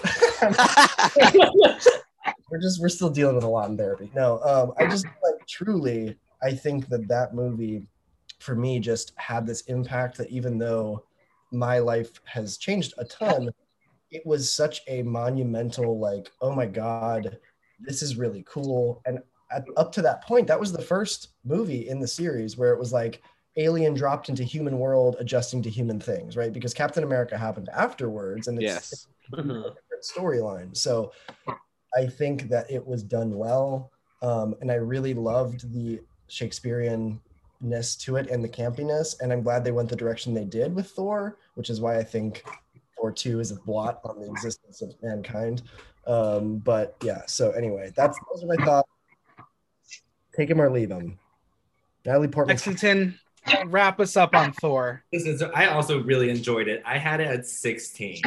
which is still, I guess I could put it a little bit higher, but I do really enjoy this. And it was funny, I literally was going to say because of the strong casting. Because I really like Idris Elba, obviously Natalie Portman. I like Chris's acting as well. I also was gonna say one of my favorite parts is like the comedy in it was like really resonated with me, I guess, because I was like dying laughing. Like the mug scene is really one of like my favorite scenes in like ever in life. But like the comedy they were using was right up my alley. And I do also think it was really because Laura was the first like I guess alien hero to be brought into the world. It really opened up the world into like the universe, I guess, which was I think they did it well, which was a big part of all of that. And then mostly agreeing with Hella, disagreeing with everyone else who was talking shit about it. I'm gonna rewatch it tonight. Rewatch that shit, okay? Rewatch it, yeah. It is really fun. I really do like that movie. It's not my favorite, but it is. I give points to it. Like the more we were talking about it, I was like, maybe I should have put it up higher. Yeah. Yeah. No. Same. Yeah. Same here. Same. Push it up a little bit. And that's the fun of this podcast. It's like we have initial reactions, but we're all going to change our opinions on certain things. It's also just one of those early ones, so it's like Yeah. if you're starting at the beginning and you're watching You forget to the a lot. end. By the time you get to the end, there are so many good movies that happen in like phase 3 and stuff like that it just kind of like gets bumped down. But it's definitely, I think it's like maybe one of the strongest movies in the first 2 phases. Generally.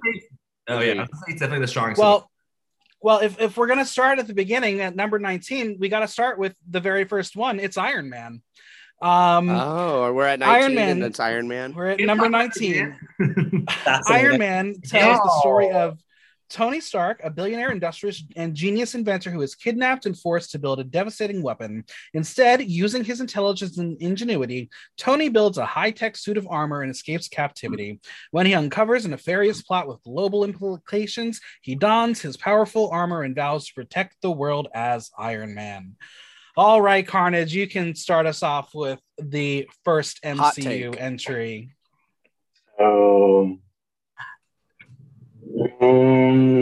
Upon a rewatch, I don't like this as much as I thought I did. And I think that's only because I thought it was maybe because of recency bias, but no, I just think MCU movies have just gotten better. There's a lot of things that this gets right, though, and a lot of things that are well established in this. One of the things that I probably love the most is that at the end of the movie, Tony Stark says, "I am Iron Man," which immediately eliminates this need for secret identities, which I don't like, and it causes a lot of problems that we don't need, that are trite, and I hate them. So I like that, and I think this this idea of older, white, rich man, all the things that teenagers hate, right? Being the protagonist is very interesting because Stan Lee said we invented the character because we wanted to make the kids of the 60s upset. And we're going to make you love him. It didn't work on me, but everyone else did. I like that they did that. I'm not really sure if I like the character himself, but I like that they did that. And one of the things that I genuinely like about this movie is I think the action is cool. And I had never seen like anything like that from other movies. The only action I've seen movies are these fucking X-Men movies that I don't care about.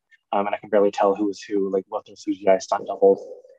And there's a lot of cool, and there's like great iconic imagery from this movie. Like Tony with the donut in the donut is great. I love that. I love that image, and I want to recreate it one day. And what I will say is that I appreciate this movie more than I like it. And this movie has a lot of payoff after Infinity War and Endgame and Avengers and all that.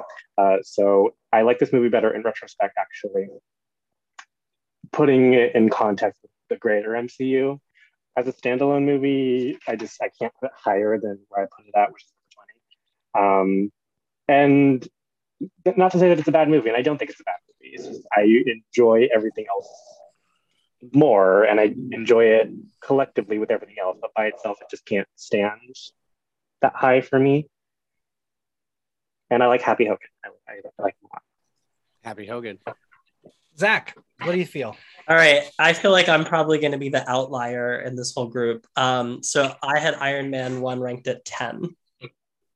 I had it higher than that. So And so I will say, I think that for me, in a similar way, I think my ranking was more Lexington is like, I have a lot to say about that.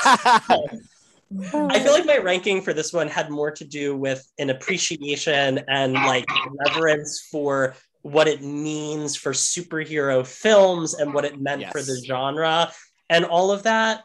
I mean, I also do, like, to me, it feels like Iron Man is a drama masquerading as a superhero movie. Kind of in a similar way that, like, The Dark Knight is a crime film masquerading as a superhero film.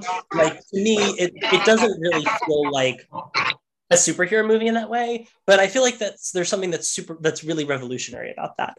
And so I feel like it's not my favorite film. Like, it's not like, I don't know if we were talking about like very, very, like, I kind of treated the, like, for me, I looked at the ranking a little bit more in terms of what I saw as like the, like, not like my subjective, like, quality of the film of like, I really appreciated this movie because I thought it was a really well done film. It's not my favorite. Like, I would say if we're talking about, there are some movies that are probably like worse movies that I objectively like and subjectively enjoyed a little bit more. But I think that like, it works really well. The character is really well established. It works really, really well in terms of, I think it's one of the films that does the whole, like, the first villain that the superhero faces is the mirror of the superhero. I think Obadiah Stane is like one of the best versions of that in the MCU. And I think it really just helps having such a strong actor in that role. That it, even though the role, like the character itself was kind of a bit of a cipher, they had a really strong cast, so it really helped that. And I think Pepper is really charming, and I think that their whole relationship in the first film is done really, really well. And I really like that dynamic. And I will say, like, I just think that like what Carnage said, the whole superhero, like, no secret identity things was so revolutionary for the time. Like, capping off the end of that movie with I am Iron Man, and then jumping right into the post-credit scene, which had like never been done before, and bringing in Sam Jackson. And, I want to talk about the Avengers Initiative. Like, there's just something so revolutionary about that film and what it did and what it set up and the foresight that it had. I just have a lot of respect for it. And so to me, I feel like it almost like it deserves to be in the top 10 because of what it did. And the fact that you're taking an actor that was an alcoholic and was in rehab for years and was basically, blacklisted and was told, like, will never work again. And they had the guts to basically trust and gamble on starting this entire franchise, which turned into such a huge, incredible franchise on this person that, like, everyone was like, really? Robert Downey Jr.? Like, that guy is going to be Iron Man? I think it was such a ballsy move, and it just really paid off. And I just think that even if the MCU has come so far, I feel like it was a really great starting point. And I actually think as a film, it's one of like the tentpole really good movies in the first like half of the MCU. It's just a good movie. The writing is really good. The comedy is really well done. And I like it a lot as a film. I do remember seeing this in theaters because it was the first of the MCU, and it really was an art imitates life with Robert Downey Jr. being cast in this role, and then having this really be one of Jon Favreau's first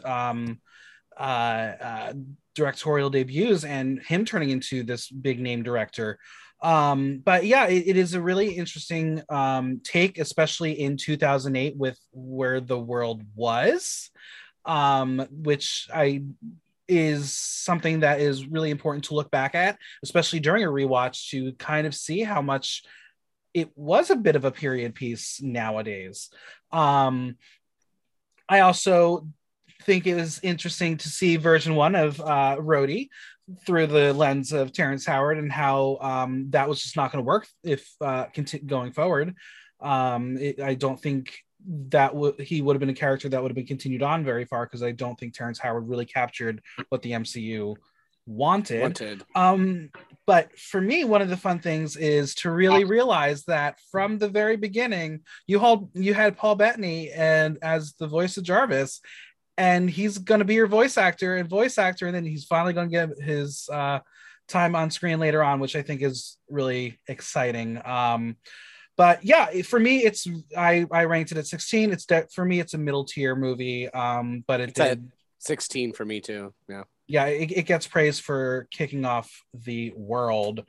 Hella, you have feelings?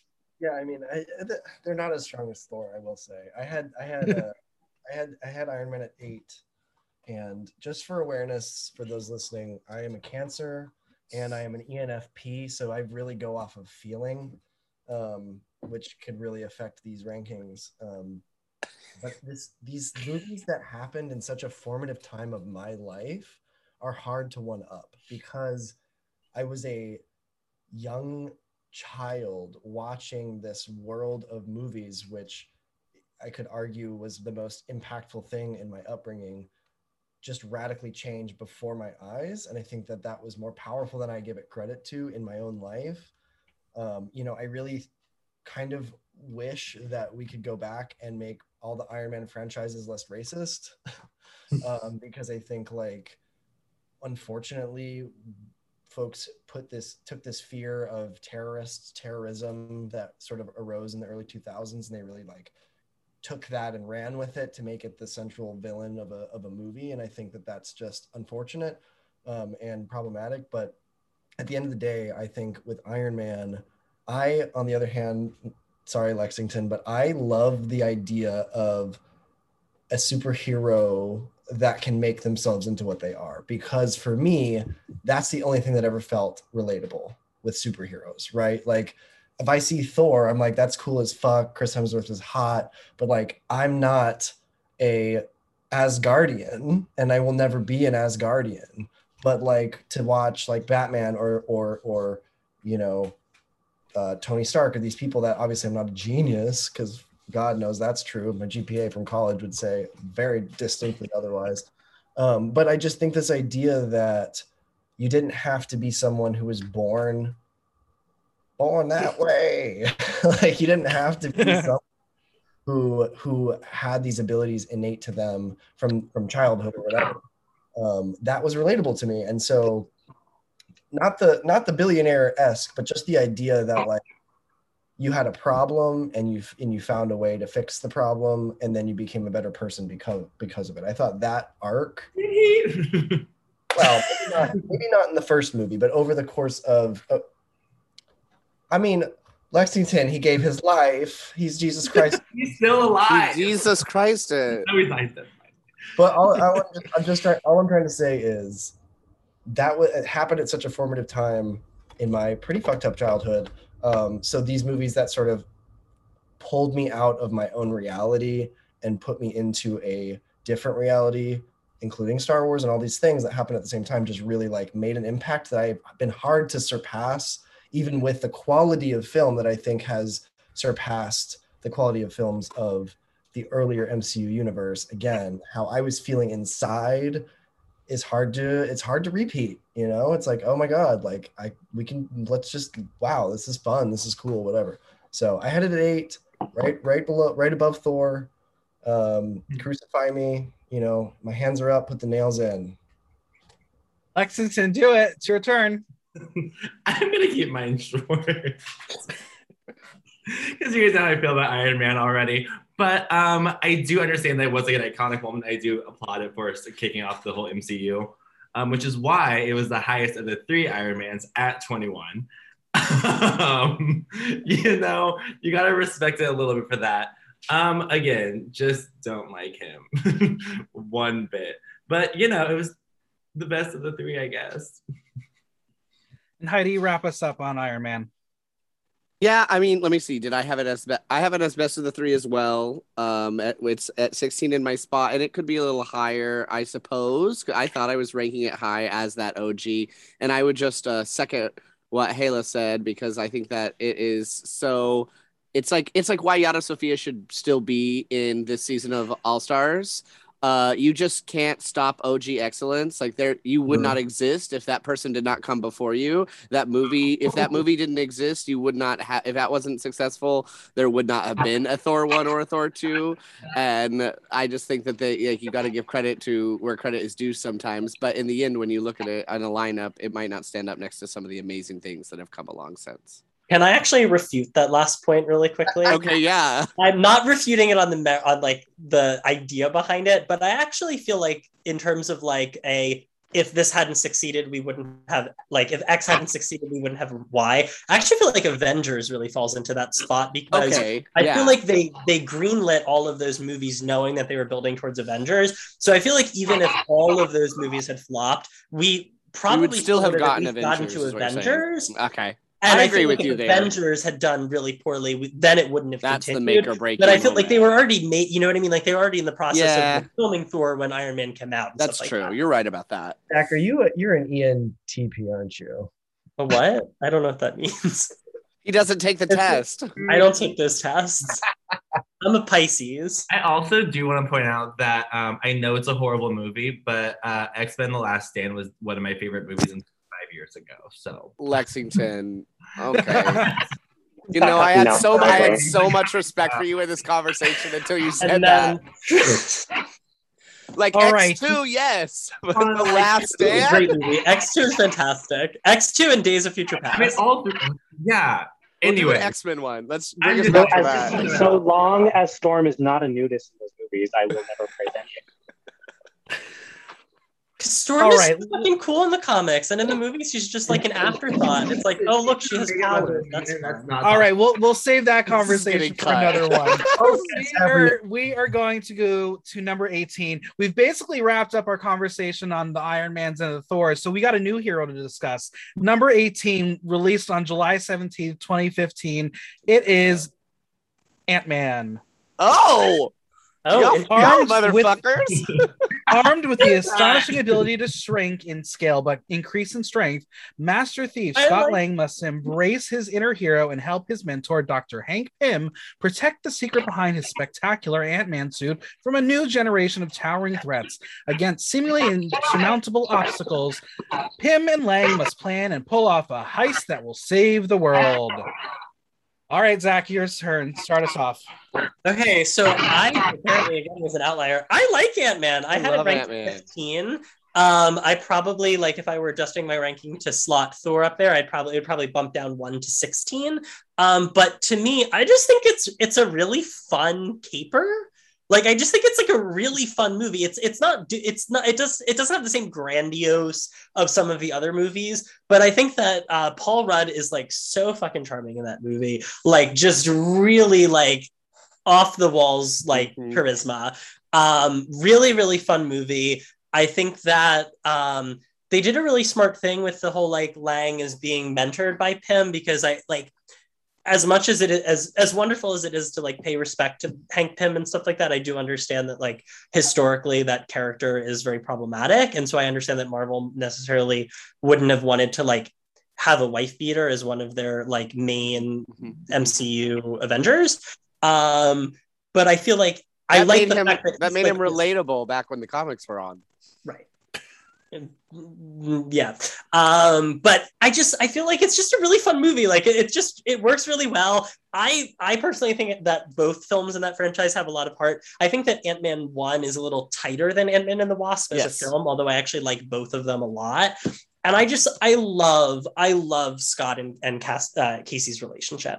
Like, I think his relationship to his daughter and their dynamic is so beautiful. And I think it's honestly one of the best, like, parent-child relationships that's in the whole franchise.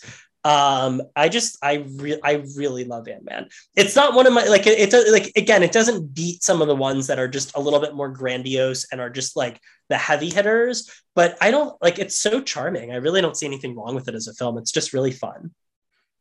So I'm the one who tanked Ant-Man. I had it at 20. I personally am not a fan of heist movies, and that's where my issue comes with this movie. This is a heist movie. Yes. Yeah, it's Marvel's heist movie. It changes the tone of it. It's got an incredible cast. Like if you look at the people in this movie, these are a lot of leading players taking on secondary roles.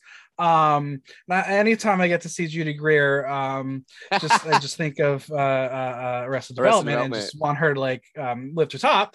But yeah, I love Paul Rudd. I just don't love heist movies, and that's the only reason why this movie dropped for where it is, because I think it didn't connect with me. I think I wanted a little more humor, and I got more humor out of Ant-Man and the Wasp than I did out of Ant-Man. I have one more thing I want to add. Can I just jump in? I apologize. Sure. Another just as like a thing that Ant-Man did that I want to just give credit to. I feel like Ant-Man is the first time where it felt like they were starting to play with the timeline of the MCU, in the sense that it felt like all of the movies were coming out and it was like, okay, like it's this movie and then it's this movie and then this thing happened.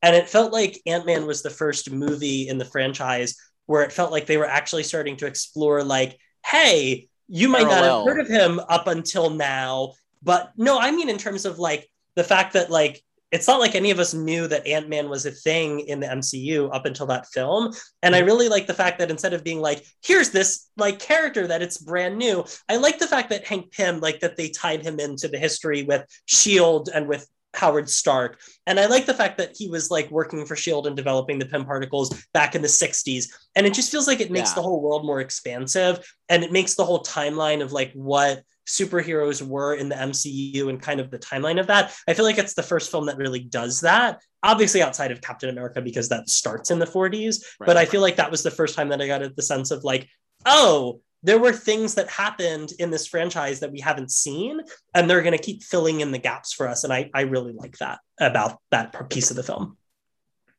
All right, Hella, go for it.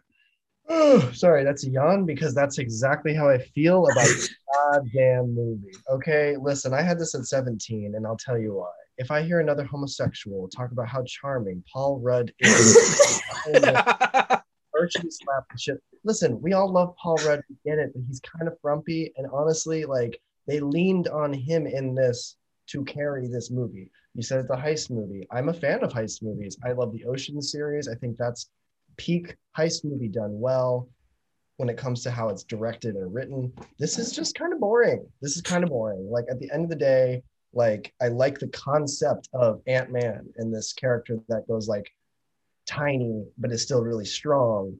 But when I looked at the list of all the other movies, I had to say like, nope, I like this better than Ant-Man. Nope, I like this better than Ant-Man. And I couldn't honestly put it higher than 17. And the Ant-Man series in general, I'm excited to see what they do in the future. I think the coming Ant-Man movie is going to be amazing, I hope.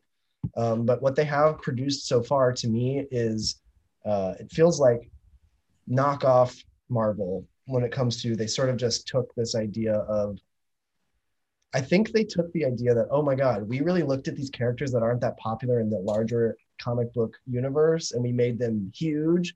What else can we add to that? The guy that's an ant.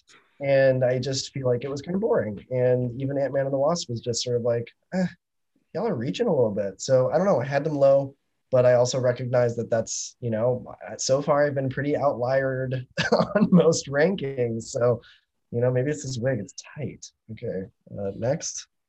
Lexington. I do agree that Ant-Man and the Wasp is better than Ant-Man, but I had them both pretty high. So I had Ant-Man at 11. Just to be clear, I had Ant-Man and the Wasp lower. Did you? Yes, I did. Lovely. I think it's a great storyline. I think Paul Rudd's comedic timing is amazing. We also get the Yellow Jacket. I'm a sucker for a bald daddy, so like it was doing all kinds of good things for me. I'm like, thank God. Not ripping the wig off. It was hot. I knew that was perfect. I agree. And you said the wig was too tight. I agree the parent relationship is amazing there. I just think it was like a just good storytelling. And like I do enjoy heist movies. I thought it was funny and just like I just thought it was good. I liked it. It's like a solid movie choice. Carnage, wrap us up on Ant-Man. So This is actually my number 16, and it does rank higher than Ant-Man and the Wasp for me. One of the reasons why I actually like this movie kind of has to do with the fact that it kind of went back to what Iron Man started, where like we are going to take a break from the main MCU storyline right now. We're going to introduce another character who I actually really like, and I think he is charming. And Paul Rudd is adorable, and I love him, and he's actually relatable. And you ever go up to someone and say, "Hey, do you want to go watch some Paul Rudd?" And they'd be like, "Hell no, I don't watch no Paul Rudd." It doesn't happen. Everyone loves Paul Rudd, and he's great. And the main draw of this movie is that it's meant to be funny. And it is funny. And like, I can't say that for movies that are meant to be funny and they're not. And I think what it set out to do, it did really well. Is it like the greatest like comedy ever? No. Is it the greatest superhero movie? No. Is it the greatest heist movie? No. But it's really fun to watch. And like, if you ever go up to someone and say like, "What do you want to watch? Want to watch Ant-Man?" They'd be like, "Yeah, I want to watch Ant-Man." And you're gonna have a good fucking time watching it. The reason why I rank this particular movie above Ant-Man and the Wasp is only for one reason. It's because Peggy Carter is at the beginning of it, and that's it. All right, there we go. I don't have much to say. Mine was at 12, but I will say that nobody mentioned Michael Pena's wrap-ups are the best part of the comedy in Ant-Man, and the fact that we have him and that line, I think it's the real cherry on top to the whole theme of like a funny capered heist movie within the superhero universe, and he's there for both of them. And well, I guess we'll talk about Ant-Man and the Wasp in a second. Apparently, people liked it a lot more. I had it lower because of time travel. Time travel's stupid. Let's go. Right? Right. Well, that's what we got. We're going to have lots of opinions when we get to Endgame. Yes, we are! You have a good point, though, with it's like not the best comedy, not the best like superhero movie, but like for me, I find like most like straight comedy movies like kind of dumb. And so like whenever I want to watch something that's like funny, it's like, oh, that's like funny without being like stupid, you know? It has another purpose than just being funny. Yeah. I really love it. Continue. All right. I can Go see ahead. the wrap-ups being I am a sucker for any time someone is doing a lip sync in a fucking movie. That's terrible. Like, Yes. it was good. Because it was like... Okay, number 17. It is Avengers Age of Ultron. Yeah, that was 20 for me, much lower. That was 20 for me as well, yeah. When Tony Stark tries to jumpstart a dormant peacekeeping program, things go awry, and Earth's mightiest heroes, including Iron Man, Captain America, Thor, Hulk, Black Widow, and Hawkeye, along with support from Nick Fury and Maria Hill, are put to the ultimate test as the fate of the planet hangs in the balance. As the villainous Ultron emerges, it is up to the Avengers to stop him from enacting his terrible plans, and soon uneasy alliances and unexpected action pave the way for an epic and unique global adventure. I will kick this off and say I love James Spader. Great. Yes. And that's my thing is I just don't love like when people die and then come back to life multiple times within the same movie. It just, I don't know. This one just fell flat for me, and maybe I just don't like computers and robots wanting to take over the world. It's boring. Yeah, there was just nothing exciting about this. I know it made $1.403 billion. I don't know how. I think it came out in Christmas or something. Families needed something to do. Also, my other issue is as an X-Men fan, I had a lot of feelings when it came to Wanda Maximoff and Pietro, because their father is Magneto, and that's how it's always going to be for me. So it's always going to be that way. Yeah, I had an issue with this version of that. I still believe that they're going to make that happen somehow. Once they get those rights, they're going to, because it's actually really interesting. So a lot of times, ever since the MCU started, they'll make like subtle shifts in the comics and change things in the comics to push stuff that is happening in the films. So like two of the things that happened like regarding the X-Men, because the X-Men were owned by Fox for such a long time. One in like, I think like 2013 or 14, they started pushing the Inhumans over the X-Men. and they kind of the Inhumans started like overtaking and replacing X-Men and mutants as like in the same like field and genre of what's happening in the comics. And then similarly, they actually retconned and removed Magneto's parentage from both Wanda and Pietro in like 2015 because in the films they couldn't have it. And that was a very unpopular retcon. And actually, they're literally right now, like the first issue came out today, they're in the process of reversing that retcon. Ella, how do you feel about Avengers Age of Ultron? I had it at 12. And let me tell you this, when I first watched it back in 2015, I saw it in theaters. I was so disappointed because I was just like, this felt like it felt forced. The camp felt forced. Like, it was like we looked at Avengers 1 that worked. And then the line that sticks out to me was, I'm always picking up after you boys, as she like grabbed the shield off the ground. And I was like, fire that writer immediately. They did. Joss Whedon was fired after this movie. A big butt too. Okay, he's a big ass. So I watched it again on my own, not even through the watch through with my roommate, and my opinion completely changed because I really liked this idea that this like thing that we were talking about a little bit with Tony Stark, sort of the flip side to this technology, right? Like he has used this technology to completely create this like superhuman aspect, and then Jarvis is this like supercomputer, and he just wants to like meld the two, whatever, and he create, and it's also this fear. It's really when we start to look at the fear of that really gets played out in Civil War, sort of this fear of like we need to stop it before it happens. It's almost this God, what's that movie? Minority Report. It almost feels Minority Report-ish, where it's like we know the crime before it happens, and so we're going to send someone out to stop it, and we want to create this like super defense mechanism that's going to stop everything from happening. And it also felt like a knee-jerk reaction to Avengers 1, which was this, we don't know what's out there and we need to be prepared for everything. I love James Spader, and I think him as this character that sort of the chaos had some reminiscence of Heath Ledger in Dark Knight, of just like, I see the world fucking burn because y'all suck.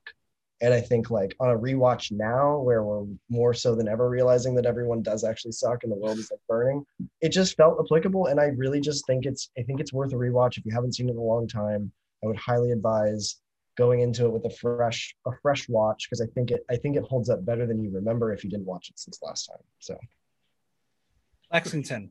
Yeah, I mean, I put it at 18, but I did actually like it. I didn't think it was like I obviously love that we get Wanda and Quicksilver in there, even though they kill one of them, which is rude.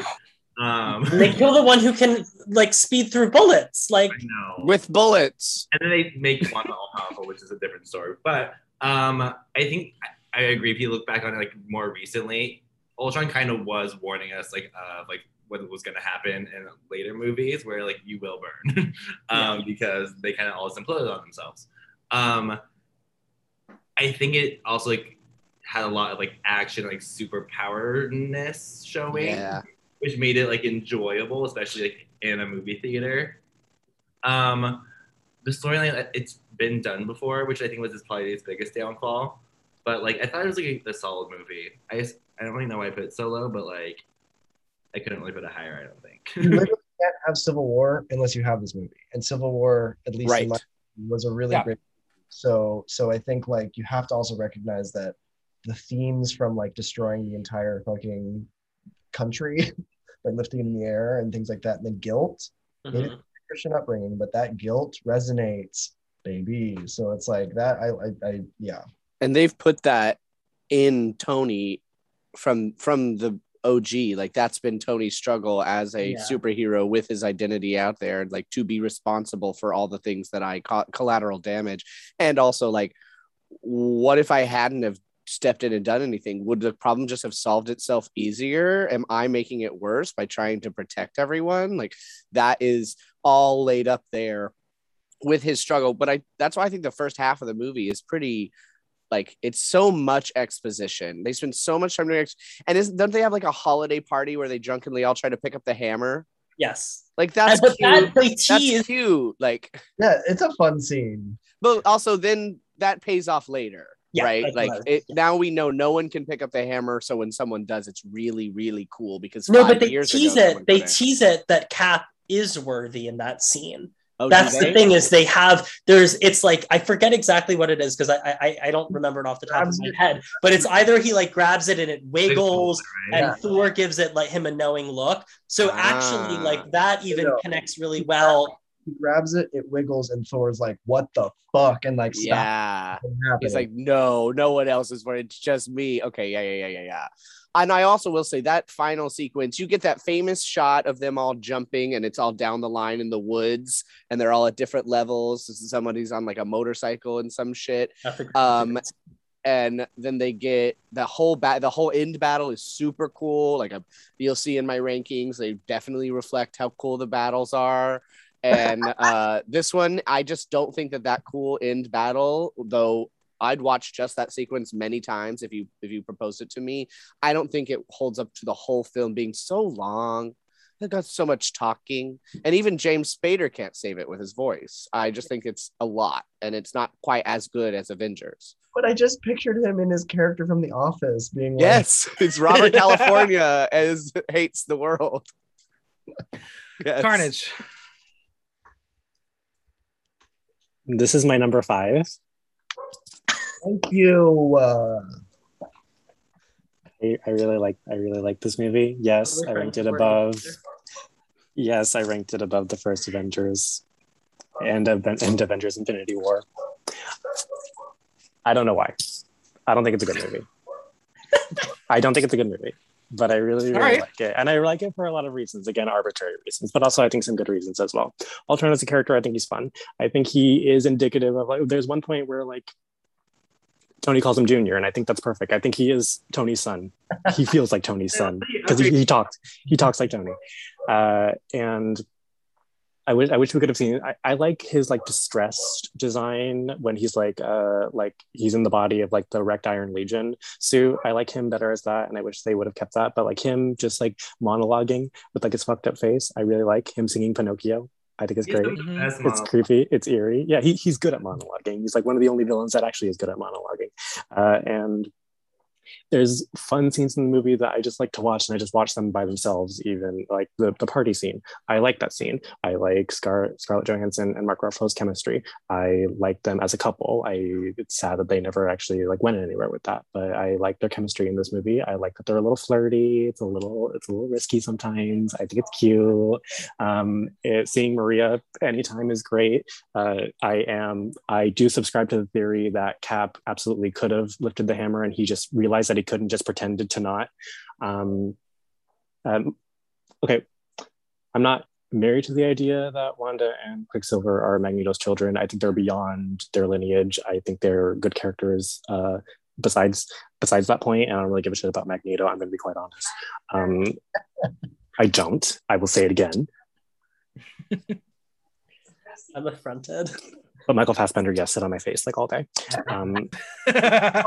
Also, what's his face? Who played Gandalf? Sit on my face. Fuck. McKellen? Yes, Ian McKellen. I would go down on Ian McKellen just for the culture. I'm not even allowed to say that as a gay man. I'm so sorry. That is not our culture.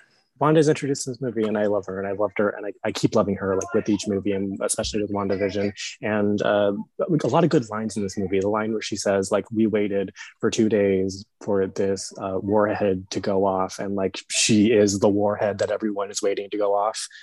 She doesn't realize that she's making that connection, but she totally is. Quicksilver dying, like it's funny that the man is killed to further develop the woman's character, because to be honest, like they've always been connected, like at the hip. Like Wanda has always been, Quicksilver's brother. I like that they got rid of him quickly, and like they just allowed her to be herself, and I like that. And she goes crazy later, like great, all the payoffs, I love it.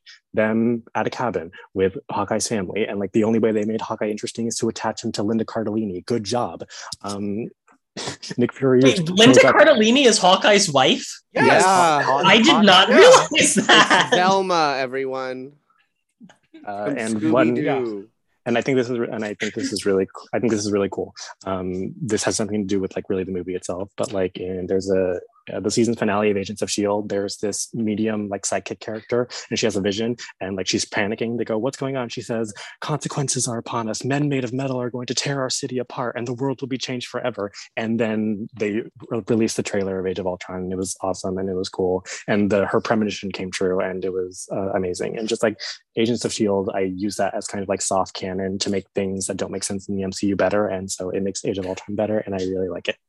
Was that the clairvoyant? No, not the clairvoyant. I forget her name. She's the one with all the spikes on her body. All right, Zach, finish us off with Ultron. All right, so I ranked Ultron at 20. I think that I like all of the parts of the movie, but I feel like the parts don't add up to something that is a strong film. Like I think all of like the building blocks of the movie are really good. I think Ultron is a great villain. I think James Spader's voice alone like sells the fuck out of the character. I love that we get Wanda and Pietro. I love the scene at Hawkeye's house and that kind of like that like smaller moment with the family. I thought that was really well done. Like I like all of the individual. I love that we get Vision. I love that we get Vision from Ultron. Yes. It's slightly different from it is in the comics. Like they're like, to me, Age of Ultron is like the connecting block that connects the first half of the MCU and the second half of the MCU. But almost because of that, it almost feels like a connecting block. Like to me, it doesn't feel like it stands alone as its own film. It really feels like an integral part of the story overall. Like you really can't go from you can't go from Iron Man, Avengers, Civil War, Infinity War, Endgame without Age of Ultron. Like it really is the central building block to explain how things pivot from the first half to the second half. But I feel like as a film, I don't think it's a great movie. I feel like it drags a lot. I feel like there's a lot of really awkwardly placed exposition.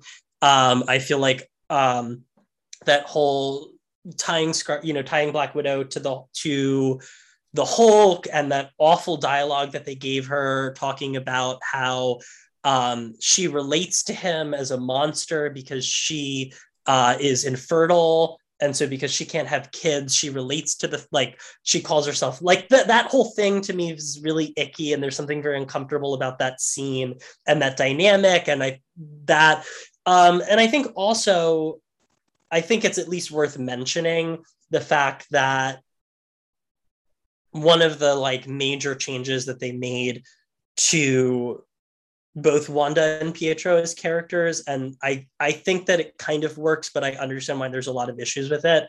The fact that you took characters that are historically Roma and Jewish, whose father is a Holocaust survivor, and then you whitewashed both characters and made them be from some like MCU Eastern European country. And then our introduction to the characters is that they are working for a Nazi stand-in. Like that in and of itself and that dynamic is very uncomfortable. Specifically the fact that it's like the two populations that were like most negatively impacted by the Holocaust. And you're whitewashing the characters and making them Nazis basically. And I just think I think these are all things that like negatively impact the film later on. And obviously like that has nothing to do with the film itself, but I just think it's worth mentioning, especially how they doubled down on it in WandaVision by really emphasizing that they volunteered and that they weren't just like random recruits that were like yanked off the street, that they actually were protesting and like volunteered to sign up for this trial. It's a very uncomfortable dynamic between like the characters' identities and how they've always been seen and like what the MCU has chosen to do. And this is also the beginning of Elizabeth Olsen's accent that will slowly go to nothing. Choices. I actually like that as an acting choice. I actually think that's a really strong acting choice because like as she becomes more and more she's code switching, assimilated. Yeah, exactly. I also like that they make fun of it. They make fun of it. Yeah, I'm glad they do that. Well, let's move on to number 16. I have to ask, do you believe in magic? It is Doctor Strange. Ah. Doctor Strange is the story of the world-famous neurosurgeon Dr. Stephen Strange, whose life changes forever after a horrific car accident robs him of the use of his hands. When traditional medicine fails him, he is forced to look for healing and hope in an unlikely place, a mysterious enclave known as Camartage. He quickly learns that this is not just a center for healing, but also the front line of a battle against unseen dark forces bent on destroying our reality. Before long, Strange, armed with newly acquired magical powers, is forced to choose whether to return to his life of fortune and status or leave it all behind to defend the world as the most powerful sorcerer in existence. This is one of the movies that has the widest range of opinions and feelings. What number did it end up at? Where are we at in the ranking? We are at 16. Okay. Hella, start us off with Doctor Strange. Yeah, I had this at 20 actually. So this is 16 is quite high for my thoughts on this movie. I think Lexington and I are opposites on all of these opinions. Every time we're both like, fuck. I land like right in the middle. Yeah, I love this dynamic. Oh God. Okay, so Benedict Cumberbatch is a very one-dimensional actor, in my opinion. He plays the same role in pretty much everything that he does. He's this sort of serious, like, takes himself too seriously moment. Even in Sherlock, okay, like I love him in Sherlock. I think He's very good in Sherlock. he does not have range and that I would like for him to have, in my opinion. And in this movie, he's not likable. Like, I don't like him from start to finish. I am not about this character. I like him more as the MCU has progressed. I liked him in sort of his integrations into Infinity War and obviously like that whole moment. But I think in this movie as a standalone, he was just kind of an asshole through and through. And then, you know, I'm more and more getting intrigued by the magical side of Marvel, but this was the first interaction that we had with that. And I think it was sloppy. And it could have been done better. I don't think it was terrible, but I think like there could have been a better ease into this and sprinkled it in other films up to Doctor Strange, because there's a ton in the comics that you could pull from and they are starting to do. But I feel like we just got like an all out front on like magical realms and things that you didn't even know existed in Marvel. And you're just like, wait, is this Marvel or is this like, are we talking about wizards? Like what, you know, and like for someone who is not super, super heavy into the comics, I will admit that up front. It's hard to go from superhero, boom, boom, boom, wizards. And you're like, okay, all right, well, I guess I can get on board with this. But I don't think it was executed that well. So didn't like him as a character. The story was fine. I love, help me out, Carnage. I'm so bad with names, as you know, but the ball bitch. Tilda Swinton. Yeah, Swinton. Oh boy. That's She's an icon and she deserves. Well, I know there was the whole. I know. Yes, I have read. Yeah. Listen, we prefaced this by saying Marvel is not absent from its problematic ways, but I still think she's a good actress, and I think that. I think her agent should be fired for accepting this role, but yeah, 100%. Yeah, but I just do think like that aside, she does give a good like. She's the most. She's a wise woman. Yes. Or creature. I don't necessarily know if she identifies as a gender. What are you saying about Bulb? All right, that's all I have. All right, Lexington, you can reveal where you put this, but you are a fan of Doctor Strange. I am too. I put it number 3. Yes, Lexington. Work. Whoa. Work. That's so that's hot. Real up there for me. I think Benedict's an amazing actor. He can speak like in the literal convincing like 6 different accents, like very, very convincingly. I think has a very wide range. I think he was very convincing in the movie.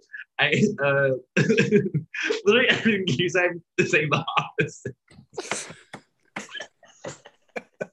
Like I love this. The entire time, I'm like, he's like a perfectionist doctor, and like everything can like crash and get. He's like so frustrating, had to get built back up. Obviously, I wish I love Tilda as an actress. Wish it was someone else, but like I do love her. I think she's an amazing actress. I like that we were seeing a magical world instead of just like an alien world. I thought the whole movie was like kind of spectacular, but that's just me. All right, Heidi, how do you feel? I put it at 10. Is where I have Doctor Strange. I love the use of magic. I mean, as somebody who like plays D&D, I think that there's a bunch of different sources of why people are cool and how they can get their powers. And so it's really interesting to level this in. And I love the way that they cast magic where they spin and make these like discs and symbols. And like, that's really cool for me. I think it's got like this Kill Bill aspect where they like break him down and build him up. And, I love that. Also, I think I agree across the board with everyone. Tilda Swinton should not be in the film. She does a great job in it, but she shouldn't be there. I think I like her use in Endgame better. She's just there for like 5 minutes. And okay. So the end is a little like, it's like, I love the ending with Dormammu. Yeah, I think it's the best part of the movie. I think it's so fantastic. Sorry. Okay, I feel like it's like they got like it was so climactic. They got to an end, and they're like, "We got to stop this, guys. Like, we have to finish the film, everyone. Like, we have to have an ending." And in true Benedict Cumberbatch and Doctor Strange fashion, he like finds a loophole that's like super funny and convenient. So yes, okay, maybe it's super awesome. I feel like it just happened all at once. And I do think be careful about snapping on the podcast. We might disappear. Oh, half of us are gone. As somebody who like always grew up with the X-Men, it was like there was a ranking of strength, right? Like, you've got Beast, and then maybe Colossus could take him down, and then like you've got Rogue, she's like super fucking powerful, and then of course Doctor Strange could come in and do something that nobody else could do. So I've always felt like he has this level of power that's beyond everybody else's, and I like seeing a whole movie dedicated to why that might be, because no one else, he is truly magical. Magic exists, and that's a thing. And I think he's an example of like a smart character who is like actually smart and doesn't do stupid things. Yes, and he's desperate too. He's like text and drive, which yes, don't text and drive or drink and drive or I do want to be clear that I like magic in the MCU, but if we're strictly looking at this without anything other than the Marvel Cinematic Universe, this intro into magic in this world that they had built up to that point felt disjointed for me. Okay, I get you there. I can agree. That's all I'm saying. And it also technically will come after when it's released after Civil War. So you got something super high and then this. Oh, right. Carnage, how do you feel about the doc? Well, I was excited when this movie was coming out because this is a area of Marvel that they haven't explored yet, and I was interested to see the visuals of this movie more than anything else. I really didn't care about Doctor Strange's character or anybody else in this universe. And unfortunately, that what ended up happening is what I thought what was going to flop, which would be the characters and the story. The one thing I was banking on also did not impress me. I don't think these visuals are freaky enough compared to what I've seen in Doctor Strange comics. And I think the reason why they did that is because they didn't think that general audiences were ready for that type of weird shit, because they didn't want to scare people. I'm fucking tired of seeing this fucking, oh, my fingers have hands, and then those fingers on those hands have fingers. I'm tired of that shit. It's not disturbing. Stop it. Don't like Doctor Strange's character. I think he works better when other people in the MCU are playing off of him. So I don't think he can carry a movie. We'll see what happens in the second one.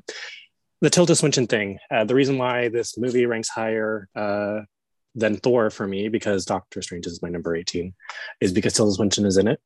I think Tilda Swinton is perfectly cast in everything that she is in. No, should she be in this movie? I don't know. I don't think so, but I can't picture anybody else in this role. I really can't. And y'all motherfuckers need to stop. People need to fucking stop when they're like, and Tilda Swinton is playing this character who should be Asian. It's like, y'all motherfuckers didn't even know who this character was before this movie was announced. Shut the fuck up. Dormammu could be cool because I like big, like celestial, like magical floaty head beings. And he's so disappointing as a character. I think the way that they defeat him is really cool because I like when people like sort of make deals with the devil. I like that sort of thing. But he himself, I wish he would have had more of a presence in the movie as opposed to the main villain that we got, who I cannot tell you who his name is. I just know that he was in Rogue One and I know his name in that. Yeah. It's Mads Mikkelsen. Yeah. I like how they explain magic in this movie, that Doctor Strange does not have magic. He doesn't have magic. He just other beings, other entities from other dimensions allow him to use their magic. And he's just channeling it through himself. I like that because that's how it is in the comics. And so I like how they explain that. And the entire journey of him just getting his ass beat throughout the entire, him being beat up in an alley is like one of the most satisfying things to me in all the MCU because I think he's an asshole, and just seeing him just be like getting the beat out of him and we're going to take your watch. I love that. I'm looking forward to introducing the magical side of Marvel. I'm excited to see what that brings in the future. In terms of this movie, it's not. I was underwhelmed. Zach. Right. So I actually had this exactly where it fell in this ranking. It was number 16 for me, like kind of smack dab towards the middle.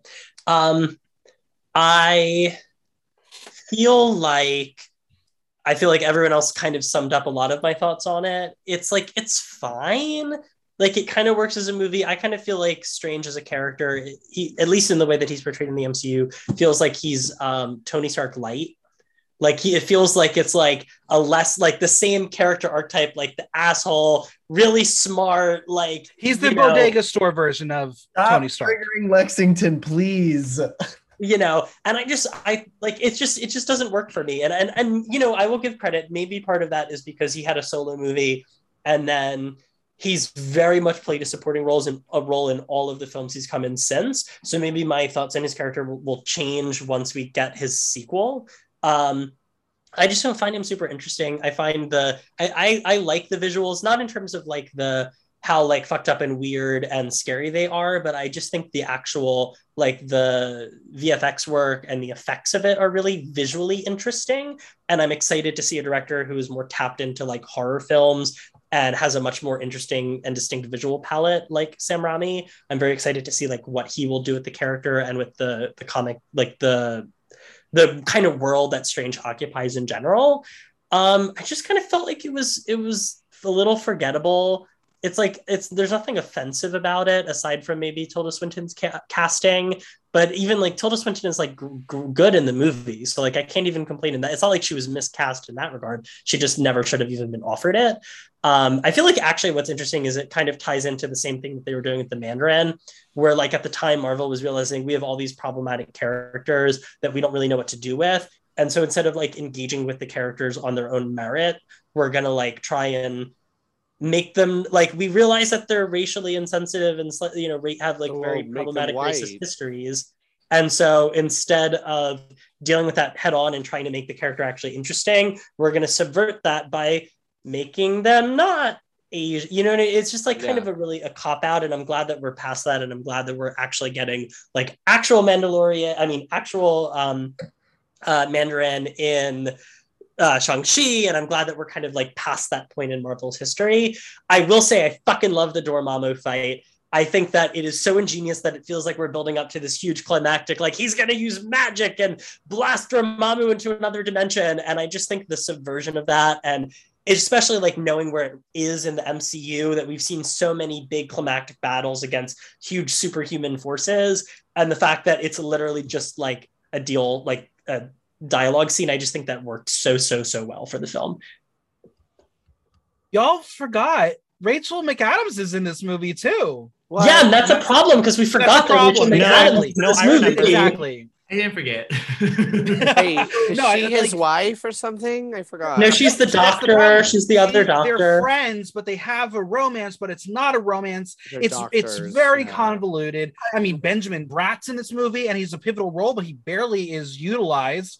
As I said before, I think Stephen Strange is the bodega version of Tony Stark. Ew. He's just not as funny. He's not as charming. There's nothing exciting about him for me. And I as someone disagree, who's but not I hear the you. I also world, hear you.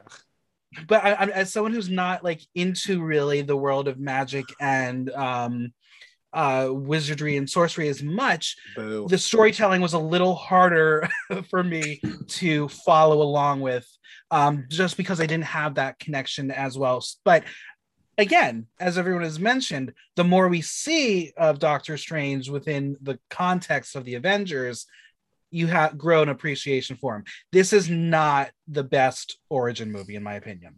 Well, I think he's great. That's fair. I like Also, when it's in raining. context, we had all of these great movies that were like sequels and really interesting, and we had Civil War, and we had all this stuff, and then it was like, oh, And a new here's guy. another origin movie. Like, I feel like at this point, like the first movies in Phase 3 that deal with it not as an origin film, but feel like it's almost like a sequel. Like, I think that like Homecoming works so well because it's not like, it doesn't feel like they have to rehash the origin story. It just kind of plops him into his own story. Yeah. And I feel like we're just past the point of that in the MCU where we really need these like origin story films. They really feel like they're from Phase 1 at this point. Yeah, but there hasn't been two different versions of Doctor Strange played by like 17 Exactly. Yeah. Like you didn't have to rehash Well, Spider-Man. the same way they We've did all Black seen Panther. it. Black Panther isn't an origin film. They drop him into a previous film and then it comes in Yes. with its own story. I appreciated that as well. Is they drop him in Civil War? Yeah, I mean, same Yeah. thing with Spider-Man, yeah. I think also like, if you do that every single time, it's like some people just gotta come out of nowhere sometimes. Right. Exactly. Agreed. No, totally. Well, Lexington, congratulations. You are the president of the Cumberbunch. I love that. All right. Number 15. Catwoman is making an appearance.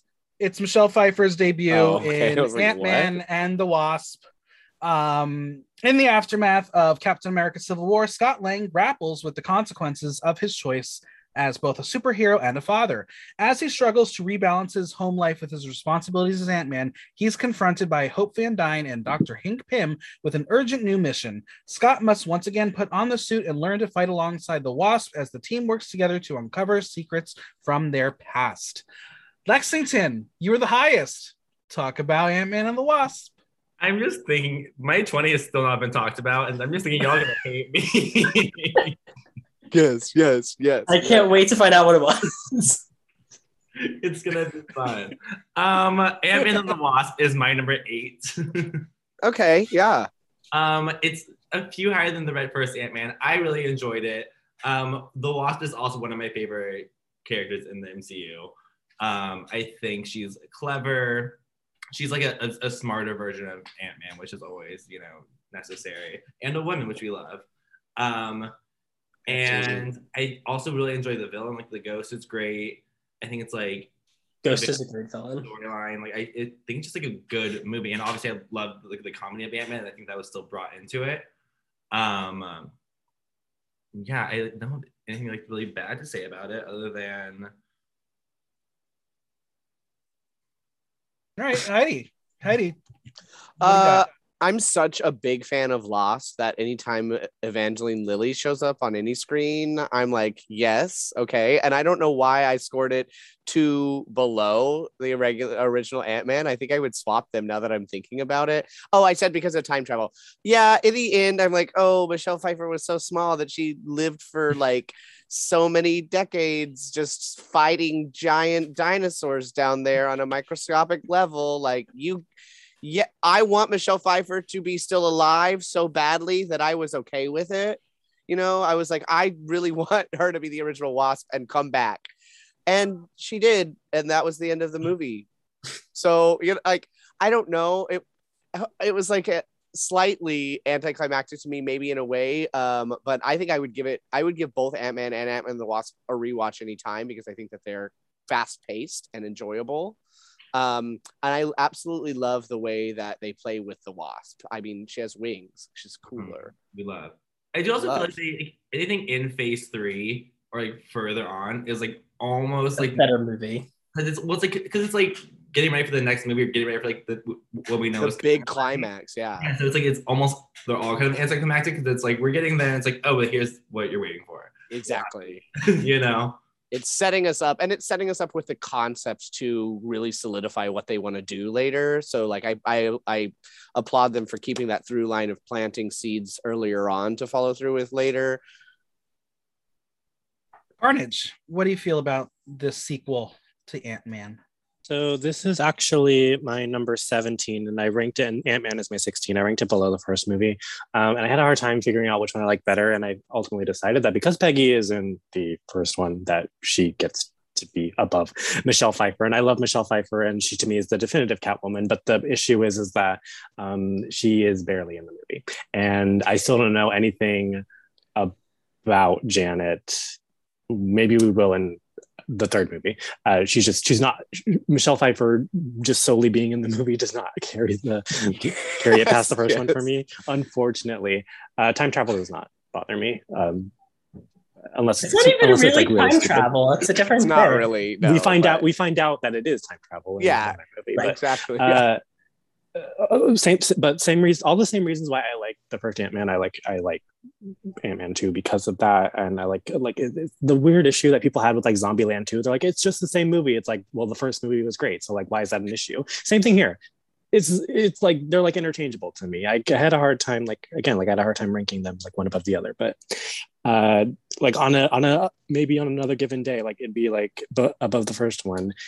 The shrinking and the growing that they do in this movie is actually really clever in terms of what they can do with it in action sequences.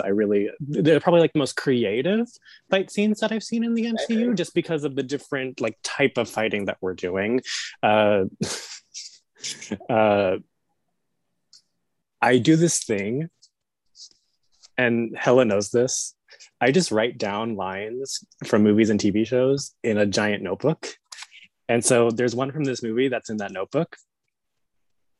Where is Scott Lang? I told you, he's in a difficult place, emotionally speaking. Where is Scott Lang? Literally speaking. Ghost is a character I don't give a shit about.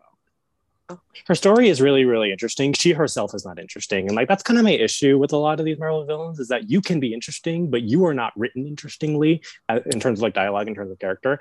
So like, I wish I liked her, and I don't, because she is like, she has a cool power and she has a cool suit. But like, I can't tell you her name. And in their defense as Marvel villains, it kind of sucks to be built up just to be destroyed within that one film, right? So like, you know, a lot of these, when they get a little bit more of a through line, we love them. And maybe that's why Ultron like stands so well amongst them all, is because he was only there for the once, but he has such a lasting impact. Yeah, I agree with that. Zach, go ahead. What do you feel?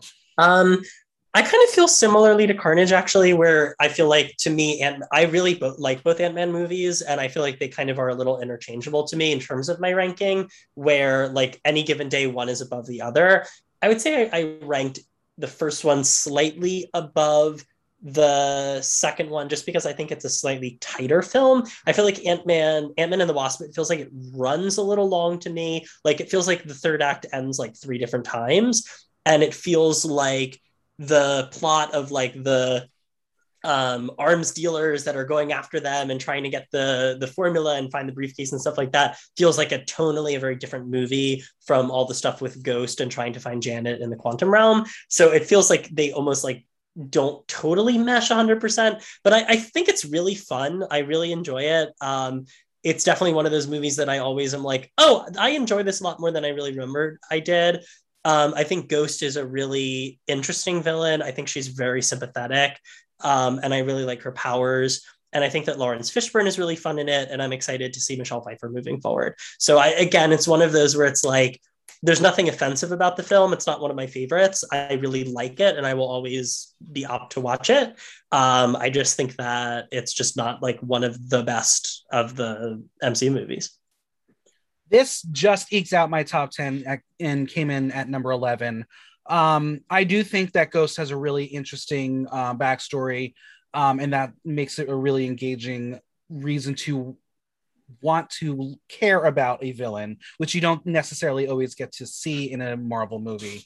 Obviously, Lawrence Fishburne is so underutilized in this movie because he really is the supporting character for her. But for me, what I really love is the relationship between Scott and Cassie and how beautiful that relationship is, because the reality is Cassie Lang's going to be important moving forward in the Marvel Cinematic Universe. Yep. Because the new Avengers, the Young Avengers, whatever they're going to call them, she's going to be there.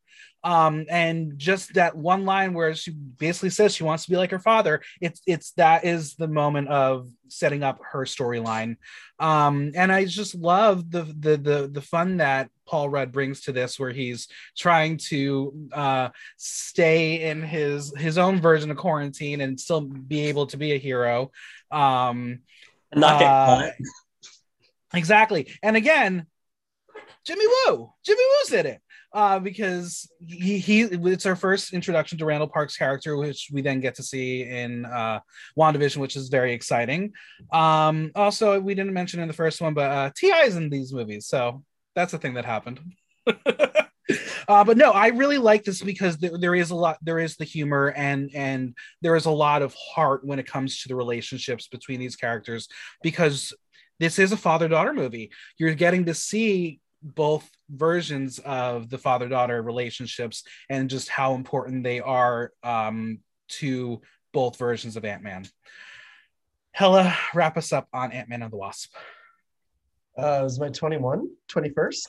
I'm going to preface this by saying I watched this while I was stationed on a boat. So it's like an airplane movie, so like take everything I say from this point forward on this movie with a grain of salt. But when I was doing the watch through, I think the most unfortunate part about this is its proximity to Endgame, because it was less than a year before we got what we had been waiting for a decade of our lives. And so for me, it was like, just get it. And then like when I explained it to my roommate, we didn't watch it because I wanted to show them Endgame. And I was like, all you need to know from this movie is the Wasp is this character, and Paul Rudd is trapped in the back of a van at the end. That's all you need to know. And we can watch Endgame without any like bumps in the road, you know? And so I think like, that's not a knock on the fact that it's a fun movie. And again, I feel like aside from a few really dismal movies, a lot of these are just good. They're objectively good. But I think for me, it wasn't good enough on the first watch for me to be like, if I'm going to do a watch through of the MCU, I need this on the list of the things that I'm going to for sure watch, because I think you can skip it and still get the same experience almost.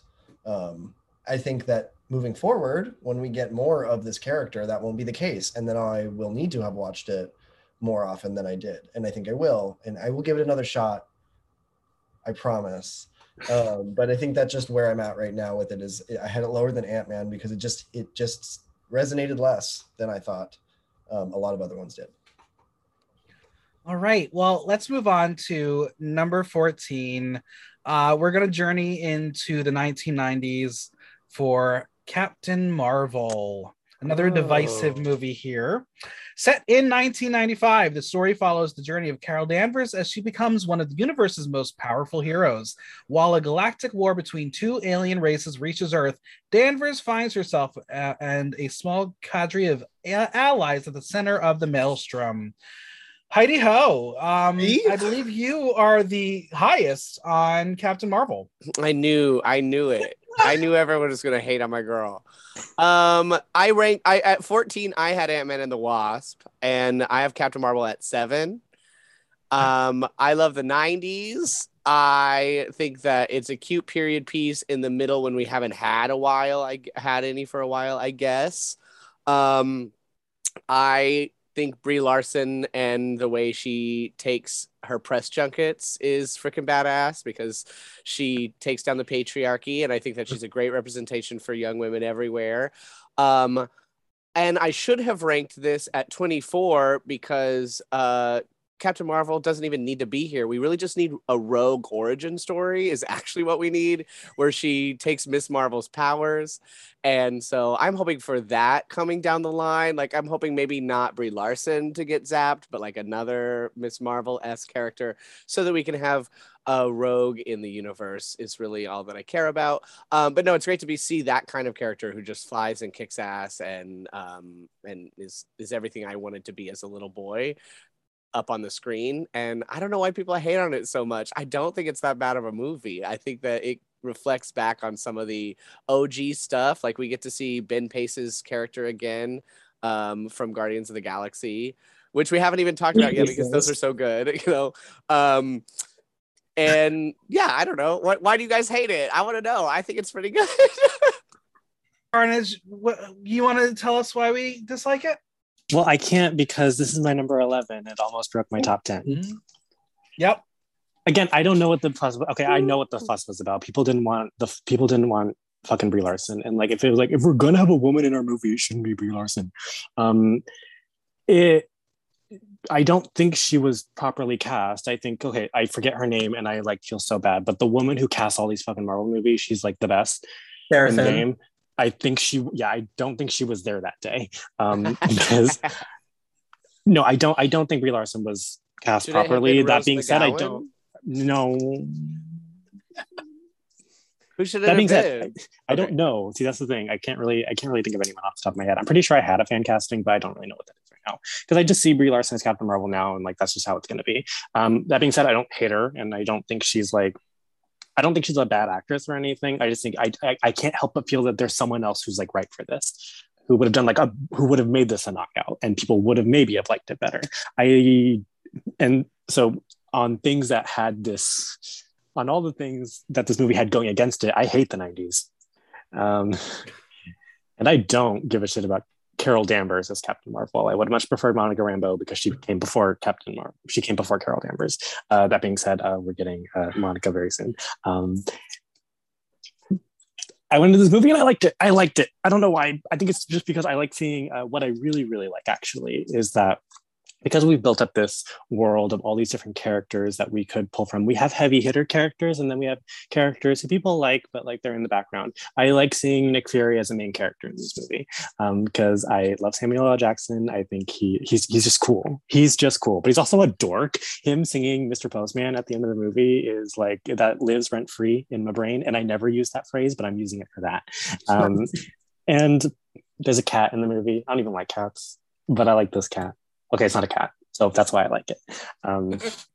I like that the what I really like is that we do get to see a type of movie where it's not a fish out of water story, and it very easily could have been, but like this woman had a life here, and I like that she's trying to find what her life was, and despite her finding what her previous life is, she's still kind of like, she didn't like harp on it too much. Like she just sort of accepted that this is me right now. And that's great. And like, that was part of the movie, that she had to just like try to like accept that she is who she is. And like, that is what gives her power, because she herself is powerful. I think that would have hit home with a better actress. And another cool thing, seeing Agent Coulson, who I don't even like Agent Coulson. I don't. It's cool seeing him in this movie. I like seeing young Agent Coulson. I like seeing him being little rookie Agent Coulson and like looking out for Nick Fury. I really like that. The Skrulls are awesome. Those are like my favorite things in this movie. I like the Skrulls so much. I like shapeshifters. I love Mystique. Is that Jessica Chastain? Right? Jessica Chastain? No. Who is it? Jessica Chastain's in Dark Phoenix. Yeah, you're thinking of Dark Phoenix. Oh, and it's Rebecca kind of Romaine. Similar. Yeah. Rebecca Romaine. Yeah. I think the Skrulls are cool, and I'm so excited for them in Secret Invasion. They might be in the next Captain Marvel. They might be in they might be like show up in like all the things. I can't wait to see like what they do. The fact that they're not villains, I really like that subversion. Really love that. But like we kind of knew, like we knew the Kree were a piece of shit, so I kind of saw that coming. Talos as a character, love him. Another crossover to like Rogue One and the MCU. That guy, and I'm excited that Captain Marvel has like sort of open the door for Miss Marvel, which is coming out very soon. And I am very excited for Kamala Khan. I'm excited for the little 18-year-old girl who plays her. She seems so excited. I'm super happy for her and excited to see her in the next movie. You're excited to see her get her power sucked out of her by a bitch who gets white bangs? All right, Zach, you and I are pretty low on this movie. Why? So I ranked this 21. Okay. Here's my issue with this film. I like Brie Larson a lot.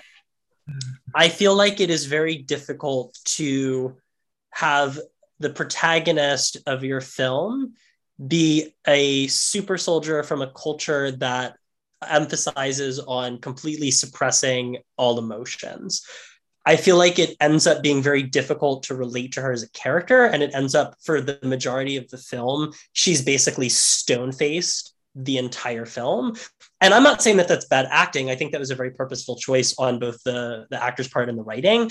I just feel like it makes it a very hard film to watch because she's not a character that I relate to. That's the kind of character that you have as like a major secondary character who's like the kind of badass heavy hitter. And then you have a more relatable character that is like the kind of the audience in. And I feel like this movie suffered by the fact that there really wasn't an audience in for the film. And I think that Carol, like, I'm really excited for the Marvels, for the sequel, because I think that Carol, in relationship to Monica and in relationship to Kamala are going to be really, really interesting. And I think that dynamic is going to be great. But I feel like as a solo film, it didn't really make me care about the character at all. And I feel like that's really what I want when I come and see a solo film. And I just think they didn't really set themselves up for success in that way. The other thing that I will say, I loved Sam Jackson in it. I loved the 90s throwback stuff. I think the shape shifting of the Skrulls is really fun. I personally did not really care for the subversion twist that the Skrulls aren't the villains, because I think that part of the like fun thing about the Kree and the Skrull is that they're both fucking awful.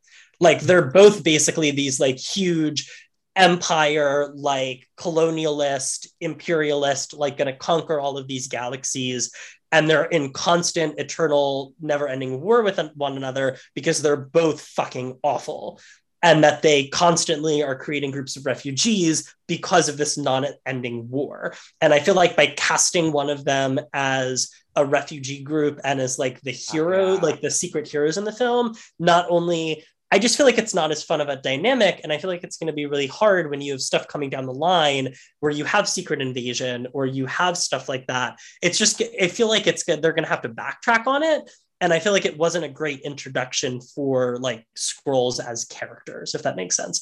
I like the fact that there are some nice Skrulls. Like I think the fact that there's like a refugee group of Skrulls that Talos is a part of is fine. But I feel like the way that they framed it as like, the Skrulls are secretly the good guys and the Krees are awful because they've made them refugees. Like they're both fucking awful. You know what I mean? Like that's my personal opinion on it.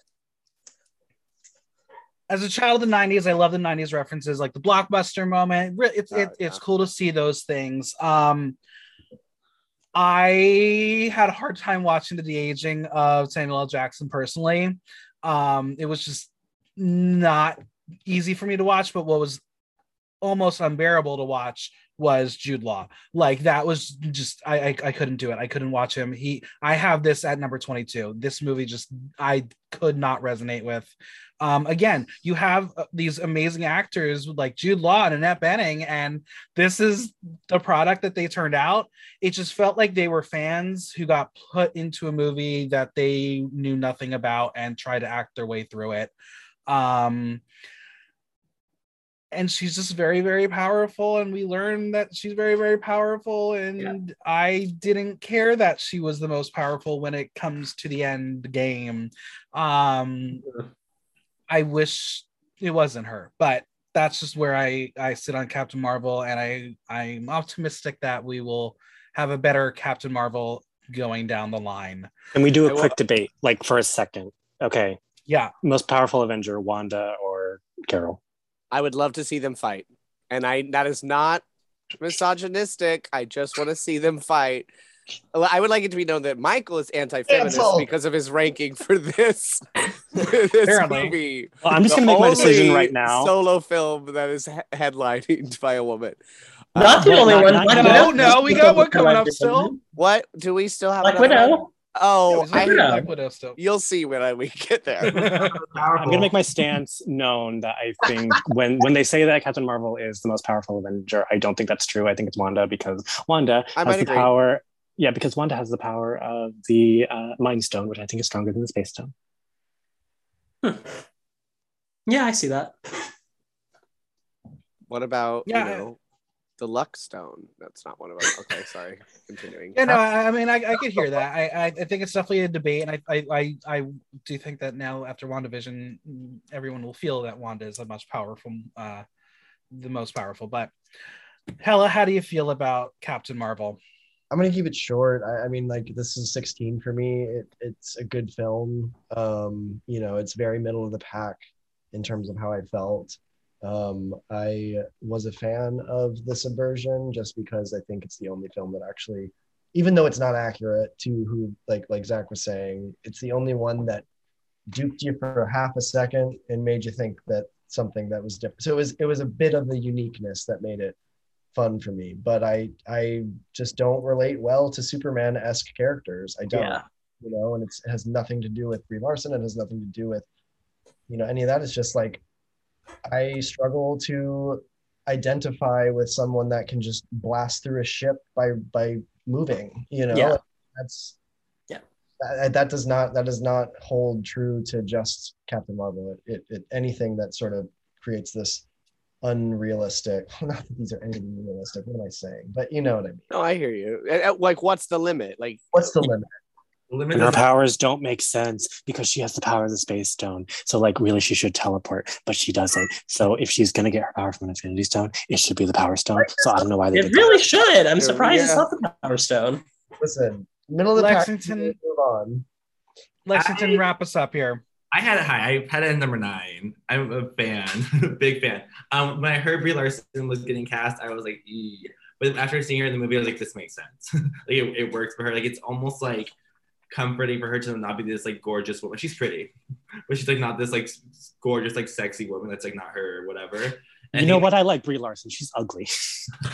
That's what I'm hearing. It makes it like being almost like a girl next door, where it's like kind of like Yeah. her personality too, where it's almost just like not really like kind of stoked, but still just like I feel like I know that girl, even though Zach was like it's not relatable. I was like, I think I know her. Do you want to follow her for an entire movie? Is the You difference. know, no, right? not even a whole night, but scary, mean. Yeah, it's fine. But also, I love Gemma Shannon there. Yes. Kree. I love the Kree callbacks from like Guardians and from Agents of Shield. I just like that it was like, and I obviously love a all powerful. Like on contrary to me not liking people who don't have superpowers, I love someone who's all powerful. So we just that one just I just love that dynamic. That Polar opposite. I like living in like a fantasy world. So it's yeah. And I think for me, it's like I had such a traumatic religious upbringing that I'm like anything that's like God. Oh, Jesus. I was Yeah. also raised really religious as well. So I don't know how we got where we are. It's like Well, for number 13, you two are almost on the same page. Wow. We are sticking with period pieces. At Oh, number no, 13 not is for me. Captain America: The First Dang. Avenger. Oh, I was wondering when we'd get to him. I left him in the dust back Captain there. America: The Well, that was First my Avenger. 13 too. Oh my god. Ah, So Captain America: The First Avenger focuses on the early days of the Marvel Universe when Steve Rogers volunteers to participate in an experimental program that turns him into the super soldier known as Captain America. Carnage, kick us off. This is my number 3. Oh. Yeah, I like Captain America. I'm just gonna just bookmark that for later. I love Captain America, and you know what? I don't know where that comes from because I don't know where that initially came from because the thing is I don't really like goody two shoe characters all that much. It's like I don't like Superman. So this type of character on paper does not sound all that interesting to me. What I really, really liked about the movie, and what the movie makes very, very clear, is that Steve is the perfect human, and they just make him really, really charming because he's a little skinny Steve is adorable. And I think similarly why I like Wonder Woman, Gal Gadot's Wonder Woman so much is that they just like being good people. And it's nice. That's nice sometimes to have people like that. And like Steve as a character, like kind of like all of his catchphrases, like I'm just a kid from Brooklyn, I can do this all day. Those catchphrases kind of like encapsulate what his character is about. And also what Stanley Tucci says in the movie is that a strong man will always abuse his power, but a weak man will appreciate it, because he's always had to be on alert. And I think us as queer people have always had to, we know what when we walk outside of our doors, what everyone else is supposed to do to us, right? So we are always on alert, and we know what it means to be, kind of in survival mode all the time. And we also, as gay people, or queer people, have had a hard time finding people who just automatically welcome us with open arms. So it's easy for us to find our own kind because no one is actively looking for us. I think water seeks its own level. And I know Steve himself is not a queer character, but I think he can be very queer-minded. And that's why I relate to him a lot, just because of like the type of person that he is and the type of struggle that they show that he goes throughout this movie. So Steve, just as a character, carries this movie a lot for me. I love the 40s. I love like that aesthetic. And I love how in later movies, he kind of points out what's wrong with the 40s. So Peggy Carter, being my favorite MCU character, kind of solidified herself in this movie right away, just because, I don't know, Hayley Atwell is just an amazing actress and I like her. She's just very likable. And Peggy Carter herself is also very likable. And I like their relationship. I like that she starts falling for him even while he's skinny. And I'm excited for What If to see what she does in that show. I'm going to be honest, like, I don't give a shit about Bucky. I still kind of don't. I like him better. Same. Like after Captain America and Winter Soldier, but like I didn't like him initially. I didn't get the Bucky hype. I honestly didn't. But again, I like their relationship. They seem like best friends. Like they seem like they've known each other for years. They're like brothers. Like I'm sure like they slept over each other's houses and stuff. And like I'm sure, and I just imagine Steve having to sleep on the couch, and their couch is like this big, and he can fit on it. And this movie being like in the earlier stages of Marvel, it does have a lot of like that early Marvel problems where like they do set up a lot of things that I don't think like that were like comic accurate things, but they didn't really pay off that much later on. Like the Red Skull, like who the fuck is he? Like I don't know. I still don't understand like what his deal is in Infinity War. I don't know what that's about. Why did they do that? I don't know. But Red Skull, not that interesting, but he looks cool. And this movie has like one of the most sad, like tragic, like for me, tearjerker endings. This is when I cry in Marvel, is like whenever Steve and Peggy are apart. Okay, so like how like we never have to see like Uncle Ben die. We never have to see Batman's parents get shot ever again. I never need to see Cap and Peggy be separated again. Like that's my tearjerker. And so the ending of this movie, I cry every time, without fail. And it's I'm crying right now. And then the ending of the movie, the after credits thing, I think is so cool that he wakes up in this like 40s-ish room, but he already knows that it's not the 40s, just like, and by subtle things, just because like I'm a fashion historian, I can tell like the woman that comes into the room and he's looking at her, he can tell that she's not dressed period accurately. It's so cool. Like the way his mind works is like really cool. And then he just busts out of this room and it's like, oh my god, I'm in the future. Oh, there's a Coca-Cola sign. I think it's cool. It's like so mindfucky to me, even though I knew that was going to happen. It was just a really cool scene to me. I love Captain America and I really like this movie. But in terms of how it ranks of the other two, it is middle of the pack for me. And spoiler alert, it's above Civil War, again, because Peggy's in it. Zach, go ahead.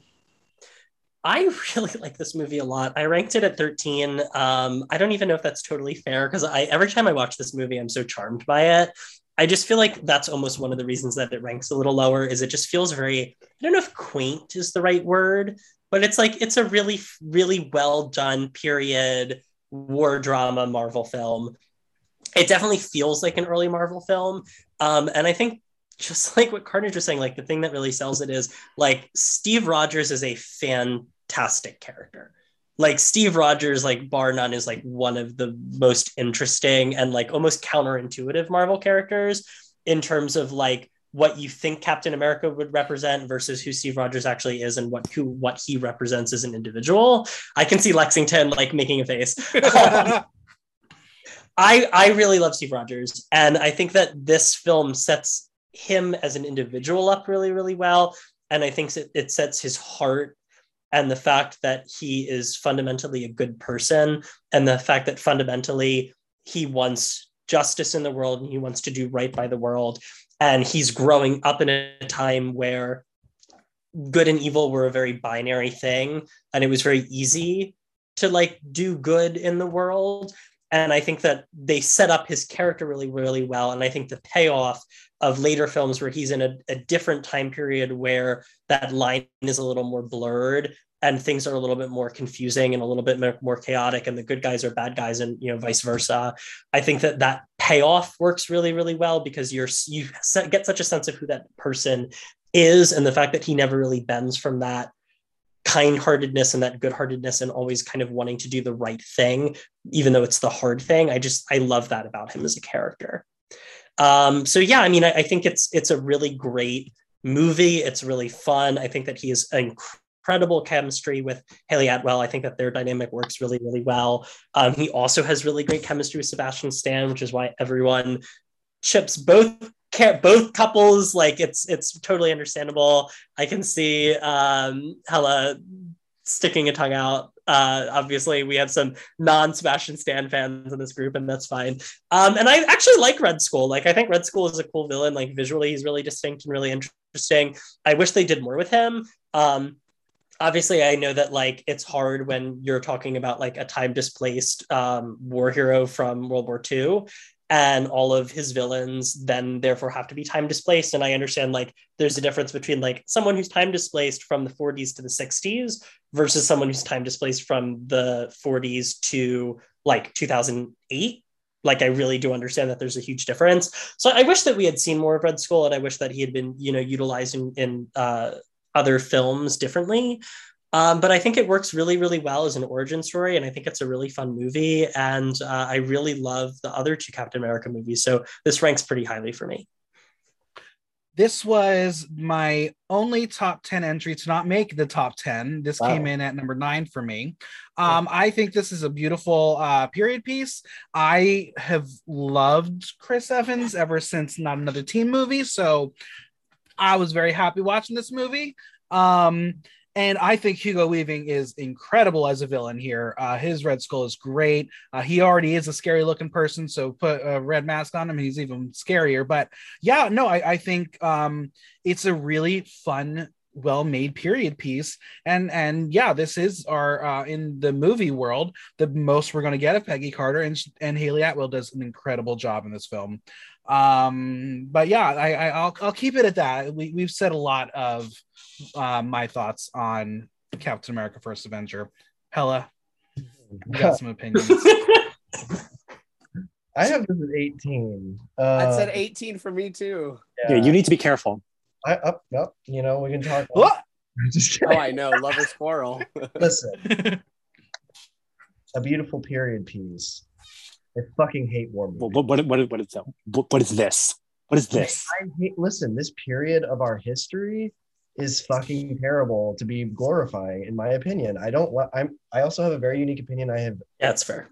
I'm literally on the last 10 months of my active duty service that I've like been trying to get out of actively as I've come into my own self. And I hate glorifying institutions like the military, which are inherently horrible and do horrible things to other countries, and etc. the entire character of Captain America to me is best represented by the Captain America we see in the new show, the new Captain America that's a piece of shit and actually just wants to kill people. But anyway, I'll stay off that soapbox. But I just think like I could not disagree more with Steve Rogers. I think he's one of the most boring characters in the entire MCU. I watched that movie, and I guess maybe it was because I was comparing to Thor, which is another like displacement film, and I was so into that version of displacement. And then this one, I was like, is the color broken on the TV? And I know they did that on purpose because they were going back to the 40s. I don't give a fuck. It was annoying. And can we just talk about for 2 seconds the horrific, disgraceful CGI placement of Steve Rogers' head on that poor twink's body? Whoever got cast as the very probably homosexual twink that was like, hey, we don't want you to actually be in the film, we just want your like child body. Like, so sorry to that actor because it did not look believable whatsoever. And I was like, what fucking alien? Oh, that's Steve Rogers. Oh, okay.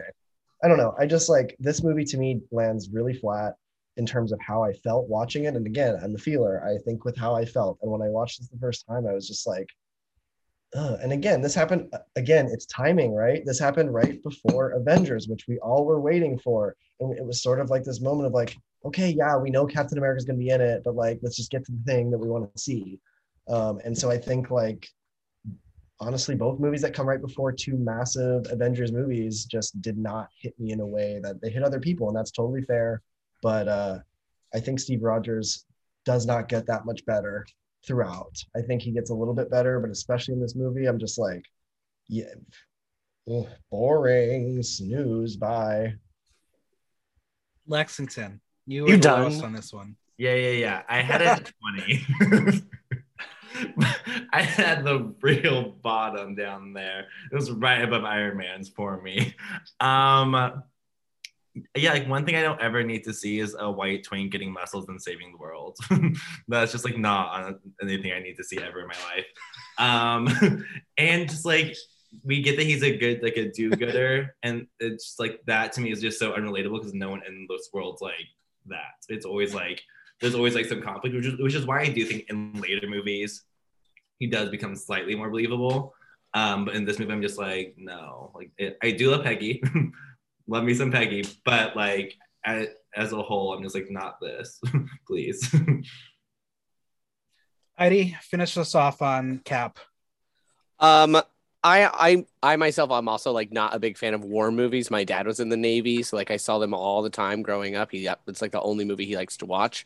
So they're just don't strike me as my favorite. I do love the 40s though, and I love everything about the music and the style. So I think that it's like a catch-22 for me, and I think that I haven't seen it long enough to actually, as a screenwriter, have like praised its accolades for actually it's a pretty well comprised script for being a period piece, setting up a building block, setting up the Avengers.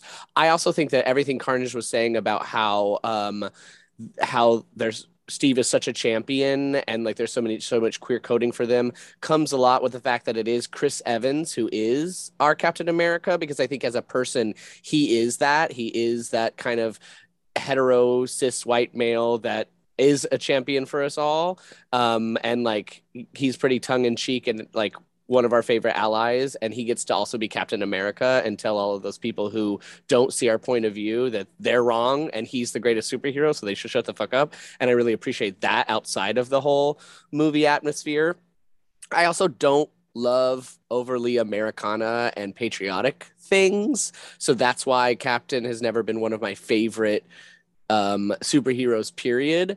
But I think that that's part of why I really do appreciate his films. And this was the lowest scoring of his films for me. Is I actually as an audience member, learned a lot more. As a comic book kid who knew a lot going in, I actually still learned more about Captain America that I didn't know, because they explored a real side of his psyche that I didn't look at.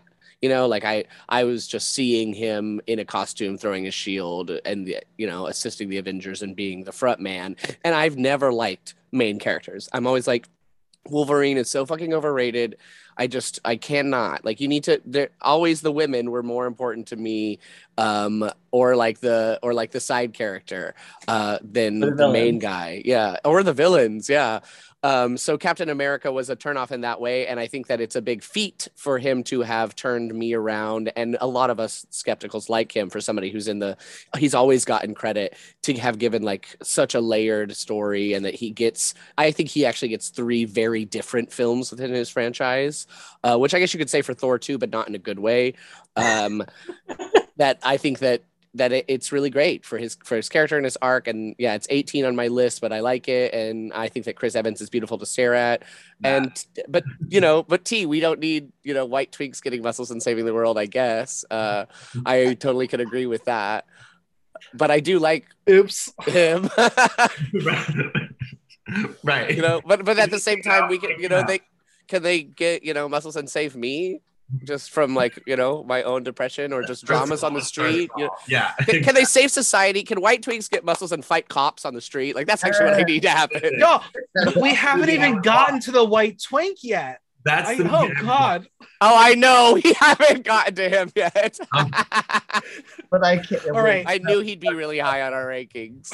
All right. Can I jump in really quickly? I just want to say, like, in defense of Steve Rogers as a character, just not to refute, I think all of that is very valid, but I think there's something really interesting, and it's one of the reasons that I like Steve Rogers as a character, is I think there is something really interesting, the dynamic between like what people see on the surface of like the guy and all of the patriotic paraphernalia with literally the shield, like the flag on his shield, versus the interior of the man. And I think that the difference there, and the kind of contrast between something that kind of feels very jingoistic on the surface, and when you actually look a little bit deeper into the psyche of the character, kind of almost is more representative of like what the country, the ideal of the country should be, and like the best parts of the country, as opposed to those awful, like materialistic, militaristic, imperialistic tendencies. And I think that contrast and that internal conflict is very interesting for the character. And he is just a scrawny kid from Brooklyn, right? In the end. So he isn't what he's made to be. And that, Yeah. Okay, but my rebuttal to that is the fact that this character operates on a very, and obviously because this is a period piece, we've said it 1,000 times, the ideology of America back in that time was, we are good, everyone else is bad.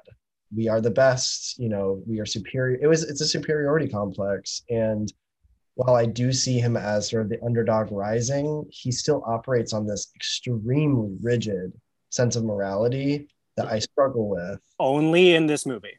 Okay, that's fine. But It's most strong in this movie. Most strong. Yeah, and that's, I think, why Agreed. it ranks lower for me in his movies, is because of that.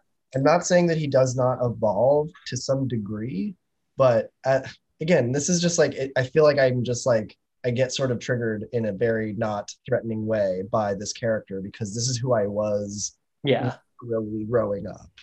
And this is 13. So as a whole, our little queer group definitely cares more about this man, at least over Iron Man and Thor as altogether. It's like not all in agreement, but as an average out, he kind of hits middle ground, because while polarizing, I think that there's always something about Steve Rogers that every American can see themselves in. Yeah, to some degree. Something. Let's go to number 12. Our first entry from Phase 4. It's the Chekhovian family drama, Black Widow. Oh, okay. Natasha Romanoff, aka we're at 12. Chekhovian. Yes, number 12. Okay. Natasha Romanoff, aka Chekhovian, like Chekhov. There we go. Like the Russian playwright.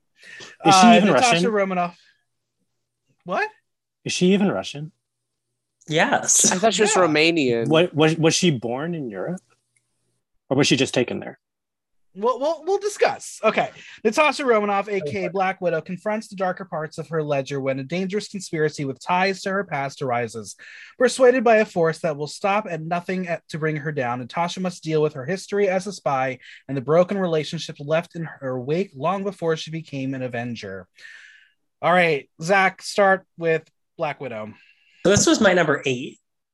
I saw this movie like 2 weeks ago, 3 weeks ago, and I really fucking loved it. And honestly, I would have ranked it higher, but I was worried about recency bias, so I kind of actually bumped it a little bit down my ranking to compensate for that.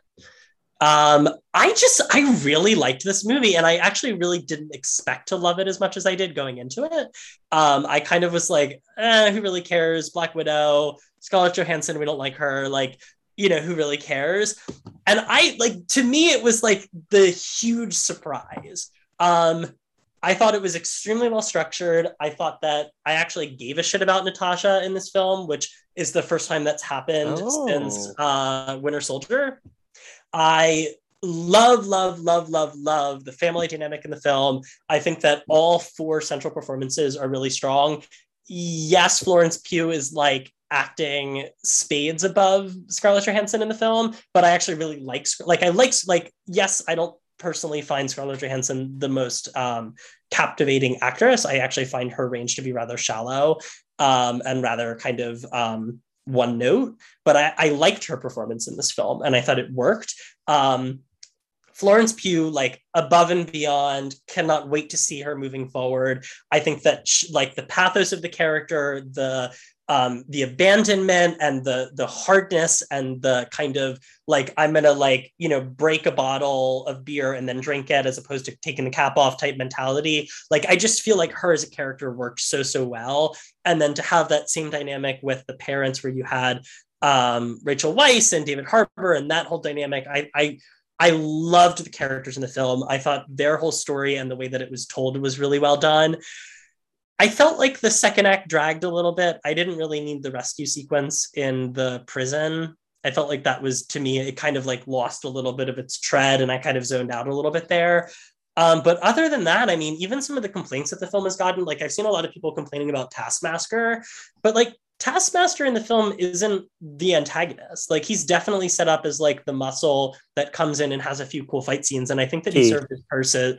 He ends up being she, but I think that like they end up serving their purpose really well for the film, and actually works as, to me, it felt like that like nameless, faceless, like I am basically like a robot automaton of a fighter and you like will not beat me. I thought that worked really, really well and worked as that kind of like muscle character. And honestly, I've seen a lot of complaints about the like head of the Red Room character. I found him like downright fucking terrifying and creepy. And I found him to be like a pinpoint combination of like Harvey Weinstein, Jeffrey Epstein, and Scott Rudin and one person. And that to me is like terrifying. And I thought I like literally was like, my skin was crawling in that last scene with him. I thought this film worked really, really well. I really, really, really liked this movie. I had this at 17, so I was not the biggest fan of it. As I said, like the dinner scene, that it was Chekhov to me. It was like I was watching Chekhov, and I am not a fan of Chekhov. And I love Chekhov, so that makes sense. Yeah. So and again, it was the accent thing. I was like, what is the inconsistency of the accents? You have their American accents at the beginning of the movie, and then all of a sudden they're back to like it drove. They're nuts. spies. They were spies. They were like an underground, like the Americans. Like it's code switching. Like they choose one accent, or maybe it wears off after a while, and when you're back around your family. Yeah. I'm excited for Florence Pugh because she's going to be a much better Black Widow, and I just don't think Scarlett Johansson was able to lead a hero movie. This just did not do much for me. This falls kind of in the middle of when you're watching chronologically, and for a new movie in the MCU coming out in 2021, I think I expected a little more. And that was my biggest problem with it. Hella? Interesting. I had it at 10. So very middle. I mean, upper middle. Sorry. I was eating peanut butter crackers. And they stay in your mouth. They do stay. Fuck, like, oh my God. I mean, I think it's a good movie. And I'm biased because this is a movie that Jacob and I actually got to watch together in person the first time that we met, which was not that long ago, in the flesh. But I mean, I think like I love the dinner scene. I think it's one of the best scenes in the movie. I love this dysfunctional family moment. I think it's like dysfunctional family times 100. Like, I think it's beautiful and it's written well. I'm a sucker for good writing, and I think the writing in this movie is very strong. Yeah, I agree. But I mean, I couldn't bump it up to above some of the just like classics that I really could rewatch at any day of the week. But I think it rises above a lot of the other things that we've already discussed and things, just because I feel like it is better done and it's going a fresh direction. It had a fresh feel to it. It didn't feel like anything I had seen before. And this whole, and I know we're not talking about the shows, but the direction that they're going with this phase 4 is just so smart, and it's so smartly written. They've really focused on the writing, which I think is good. That's what they need to do, because we can look back and go, yikes, yikes, yikes. Like, teach Star Wars how to do this, please. Like, I will say Jon Favreau, though, I'm such a fan of him and his work in terms of like his just vision. Yeah. I think that bleeds into both this and that, but not this movie specifically, but just the MCU. But yeah, so 10, it's a good movie, solid. Would rewatch, 10 out of 10 very soon. Lexington.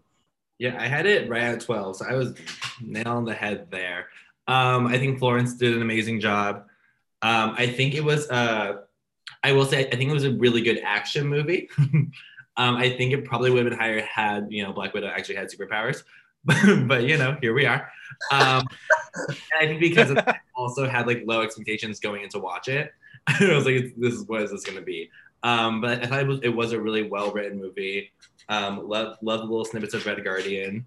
Yeah, I also just love the fact that they have like the whole widows like being like a whole like women's society, like similar to like what are the Amazons called? The Amazons? Literally the Amazons. Yeah. What? The Amazons?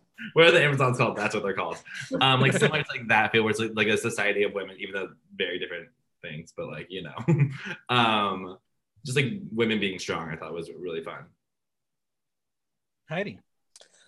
So you guys can crucify me if you want, but I haven't seen it. So I put it in at 19 because I wanted it to be ranked higher than some of the movies I disliked, because I knew I would like it. And then I was going to wait and see what everyone said in a panel of people I trusted. And now I'm really excited to watch it based on what everyone has said, really. There you go. And I just haven't paid anything extra on Disney Plus yet. Like, I put my foot down. I was like, I'm not paying extra. And now you can tell me, you're like, you didn't have to, Heidi. It's for free. Oh, I definitely went home to California. My nephew had it on bootleg, and I was like, hey. I'm getting that, yeah. But no, I've been wishy-washy with her as a character anyway, and I feel like that's both with her and what they've given her throughout the franchise. Like, how do you make a sandwich when you've only been given 3 ingredients? So I'm excited to see a full plate. A peanut butter and jelly sandwich. Yeah. Ah! Yes! Oh, Carnage. Work. That was a fantastic answer. Yeah, it was. That's T to the T. But what if those 3 ingredients are just lettuce, bacon, and mayo? No bread. Like, you'll be real skinny. But yeah, I haven't seen it yet, salad. so I tanked the rating to try to talk about it earlier in the middle and put it at 19. But you guys obviously all really enjoyed it, so I'm going to take the note. I helped Watch you tank it. I'm Don't gonna worry. watch No, it. you're I know good. I'm Michael impressed that didn't even like it, two but- people trying to tank it. It still No, I didn't try to still tank it. means that the rest of us must have really liked it. I assumed that it was going to be bad, and I'm really excited to hear that the reviews are actually not at that at all. No one is saying that it's bad. Well, Carnage, wrap us up on Black Widow. This is my number 9. It broke my top 10, and I'm really happy that it did. Because like this movie was delayed so many times. I'm like, oh no, it's gonna be shit, and it wasn't. I was so excited. But I will say though, is that initially when it started, I immediately knew that this was something different, and not bad. It just, I'm like, whoa, oh, this is going to be something else. And I don't want to give away exactly like what that is, but I will say that this is the one Marvel movie that actually made me uncomfortable, and uncomfortable in a good way, where it made me think. And I think they touch on something a particular subject matter that I didn't think any superhero movie would ever do. But now that I think about it, they do touch on this subject actually in Cloak and Dagger, which is a show that I don't recommend. But it has like one of my favorite Power Ranger actors in it, so I watched it. And I think this movie does that subject matter better, actually. But in terms of Natasha as a character, I actually really like her character. I like Scarlett Johansson's portrayal of her as a character. Just I've never been happy with what they've had her do in these movies, beyond Winter Soldier, and maybe Civil War. Yeah, so I was really disappointed, and I was excited because I was hoping that this movie would finally be that thing where like, oh my God, yes, now people are going to love you. And I think from what I've heard, people do. I haven't heard any like bad things about the movie. And something that is a negative for me that came out of not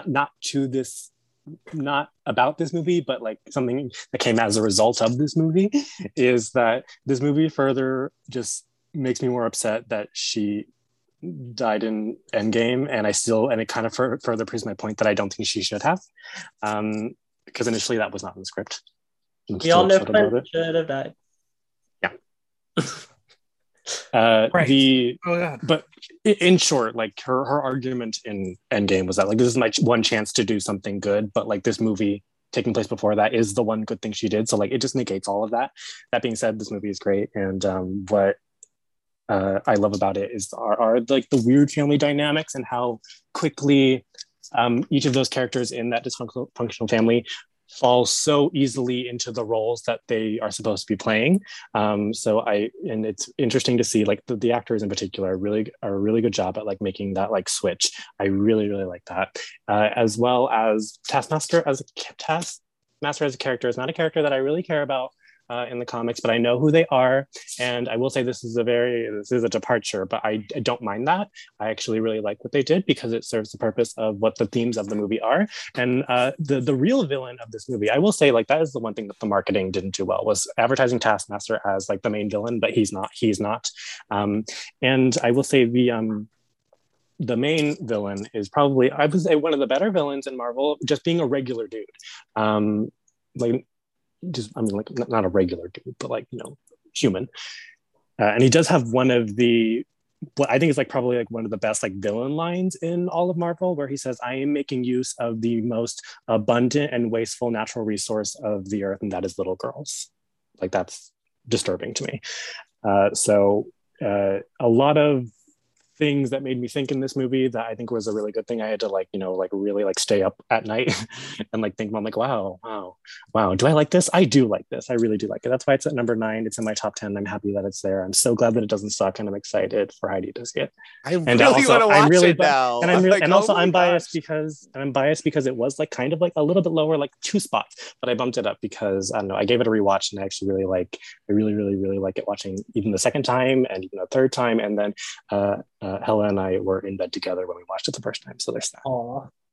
Oh man, Heidi, I'll hook you up, but I'll get you to watch it very soon. Don't worry. Okay, thank you. You'll be good.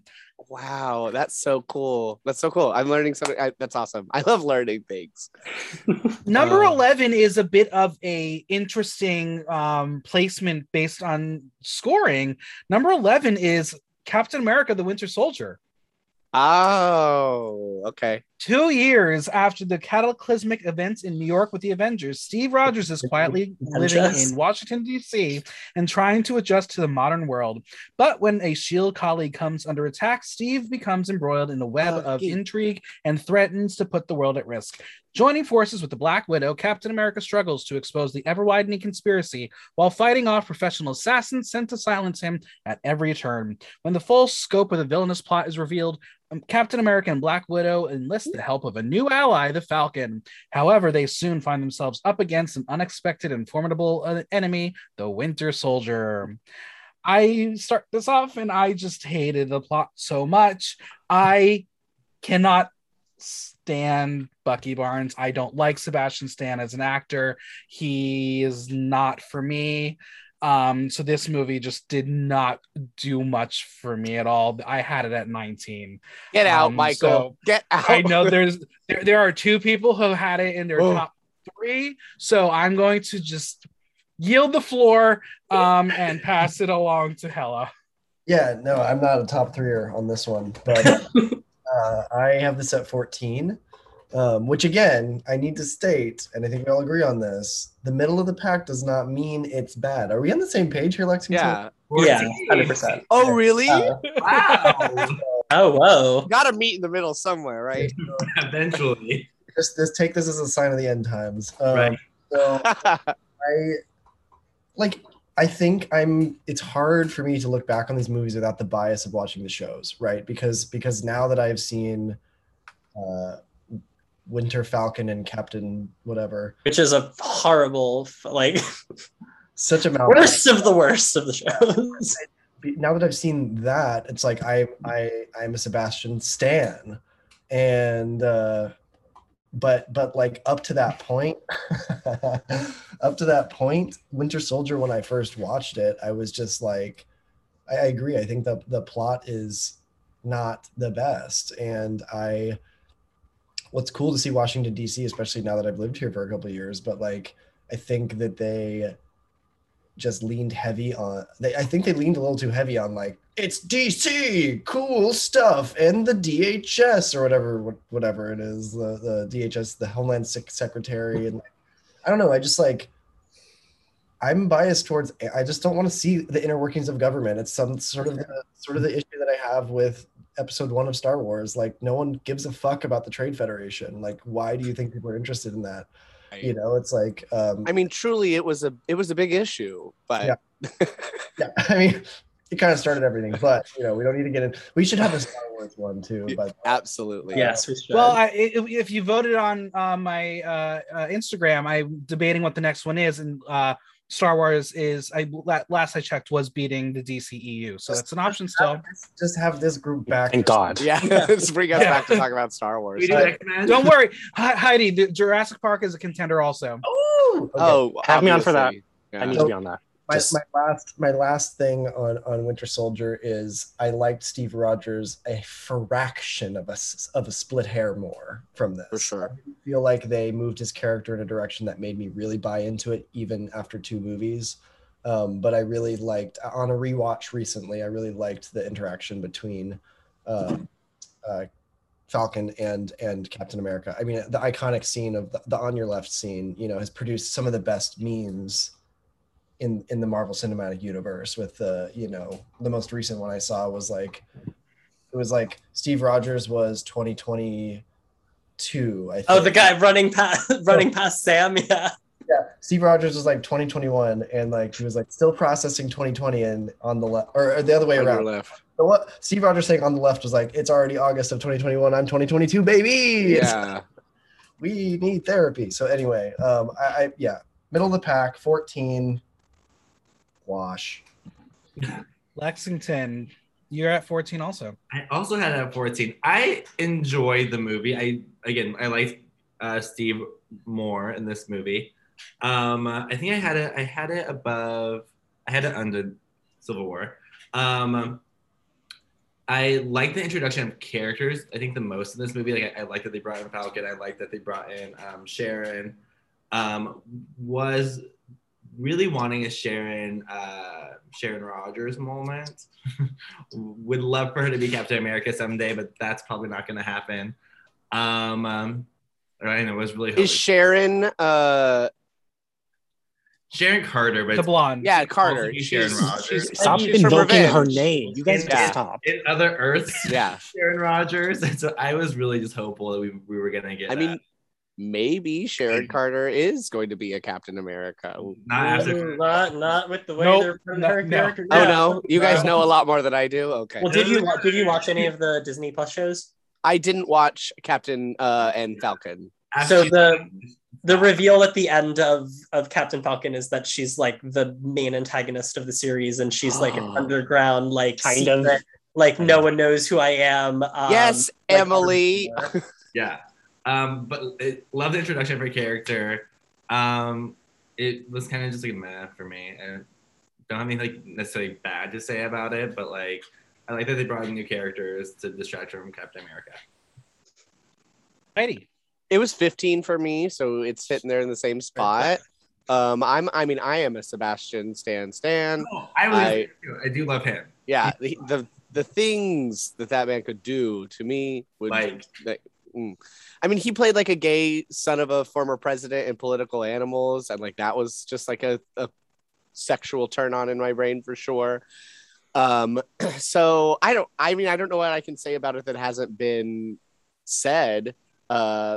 From like I don't have anything more analytical to say from it. I love Bucky, so that's why that's why it's higher on my list than regular Captain America.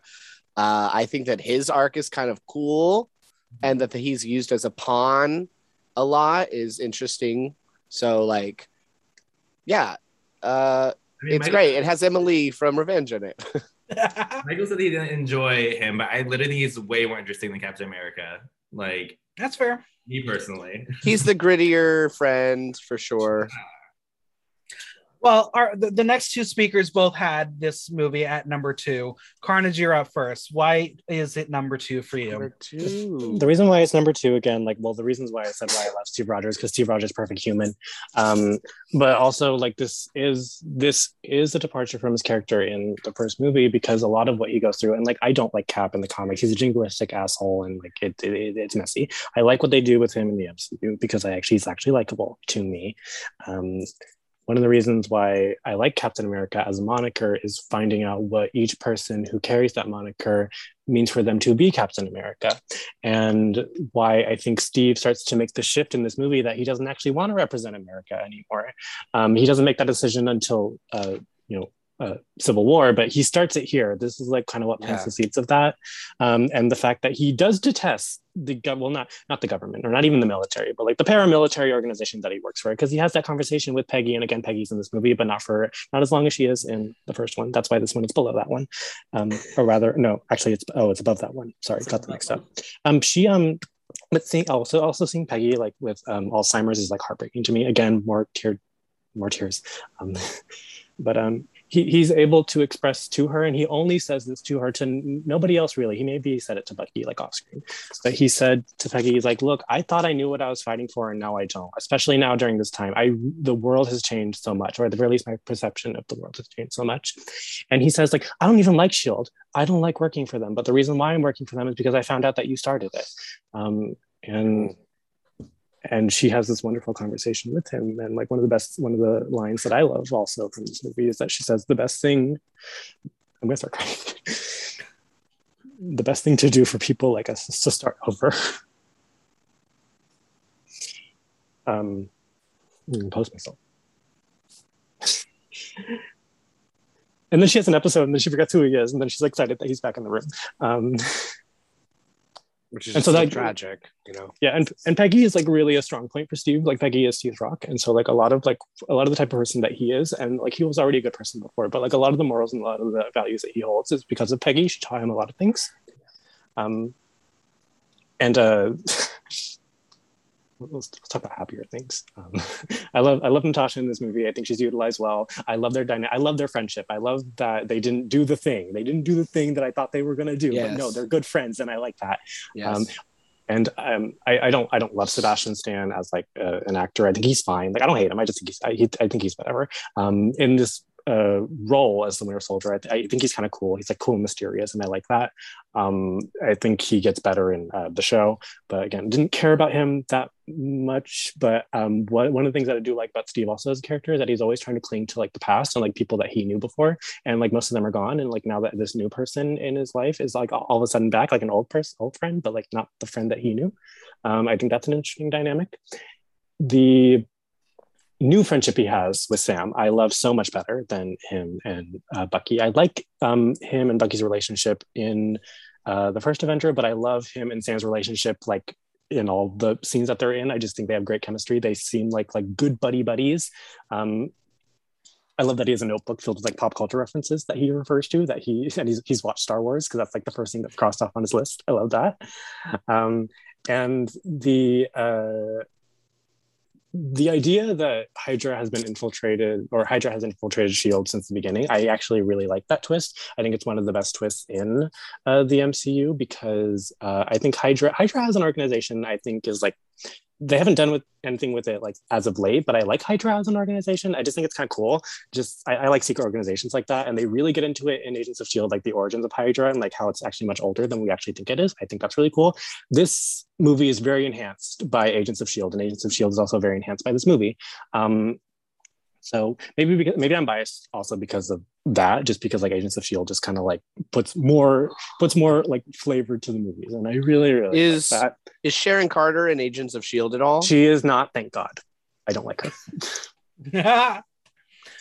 Just Peggy. Zach, all right. Out on this one. This was also my number 2. I love this movie. I just think it's a really, really well done film.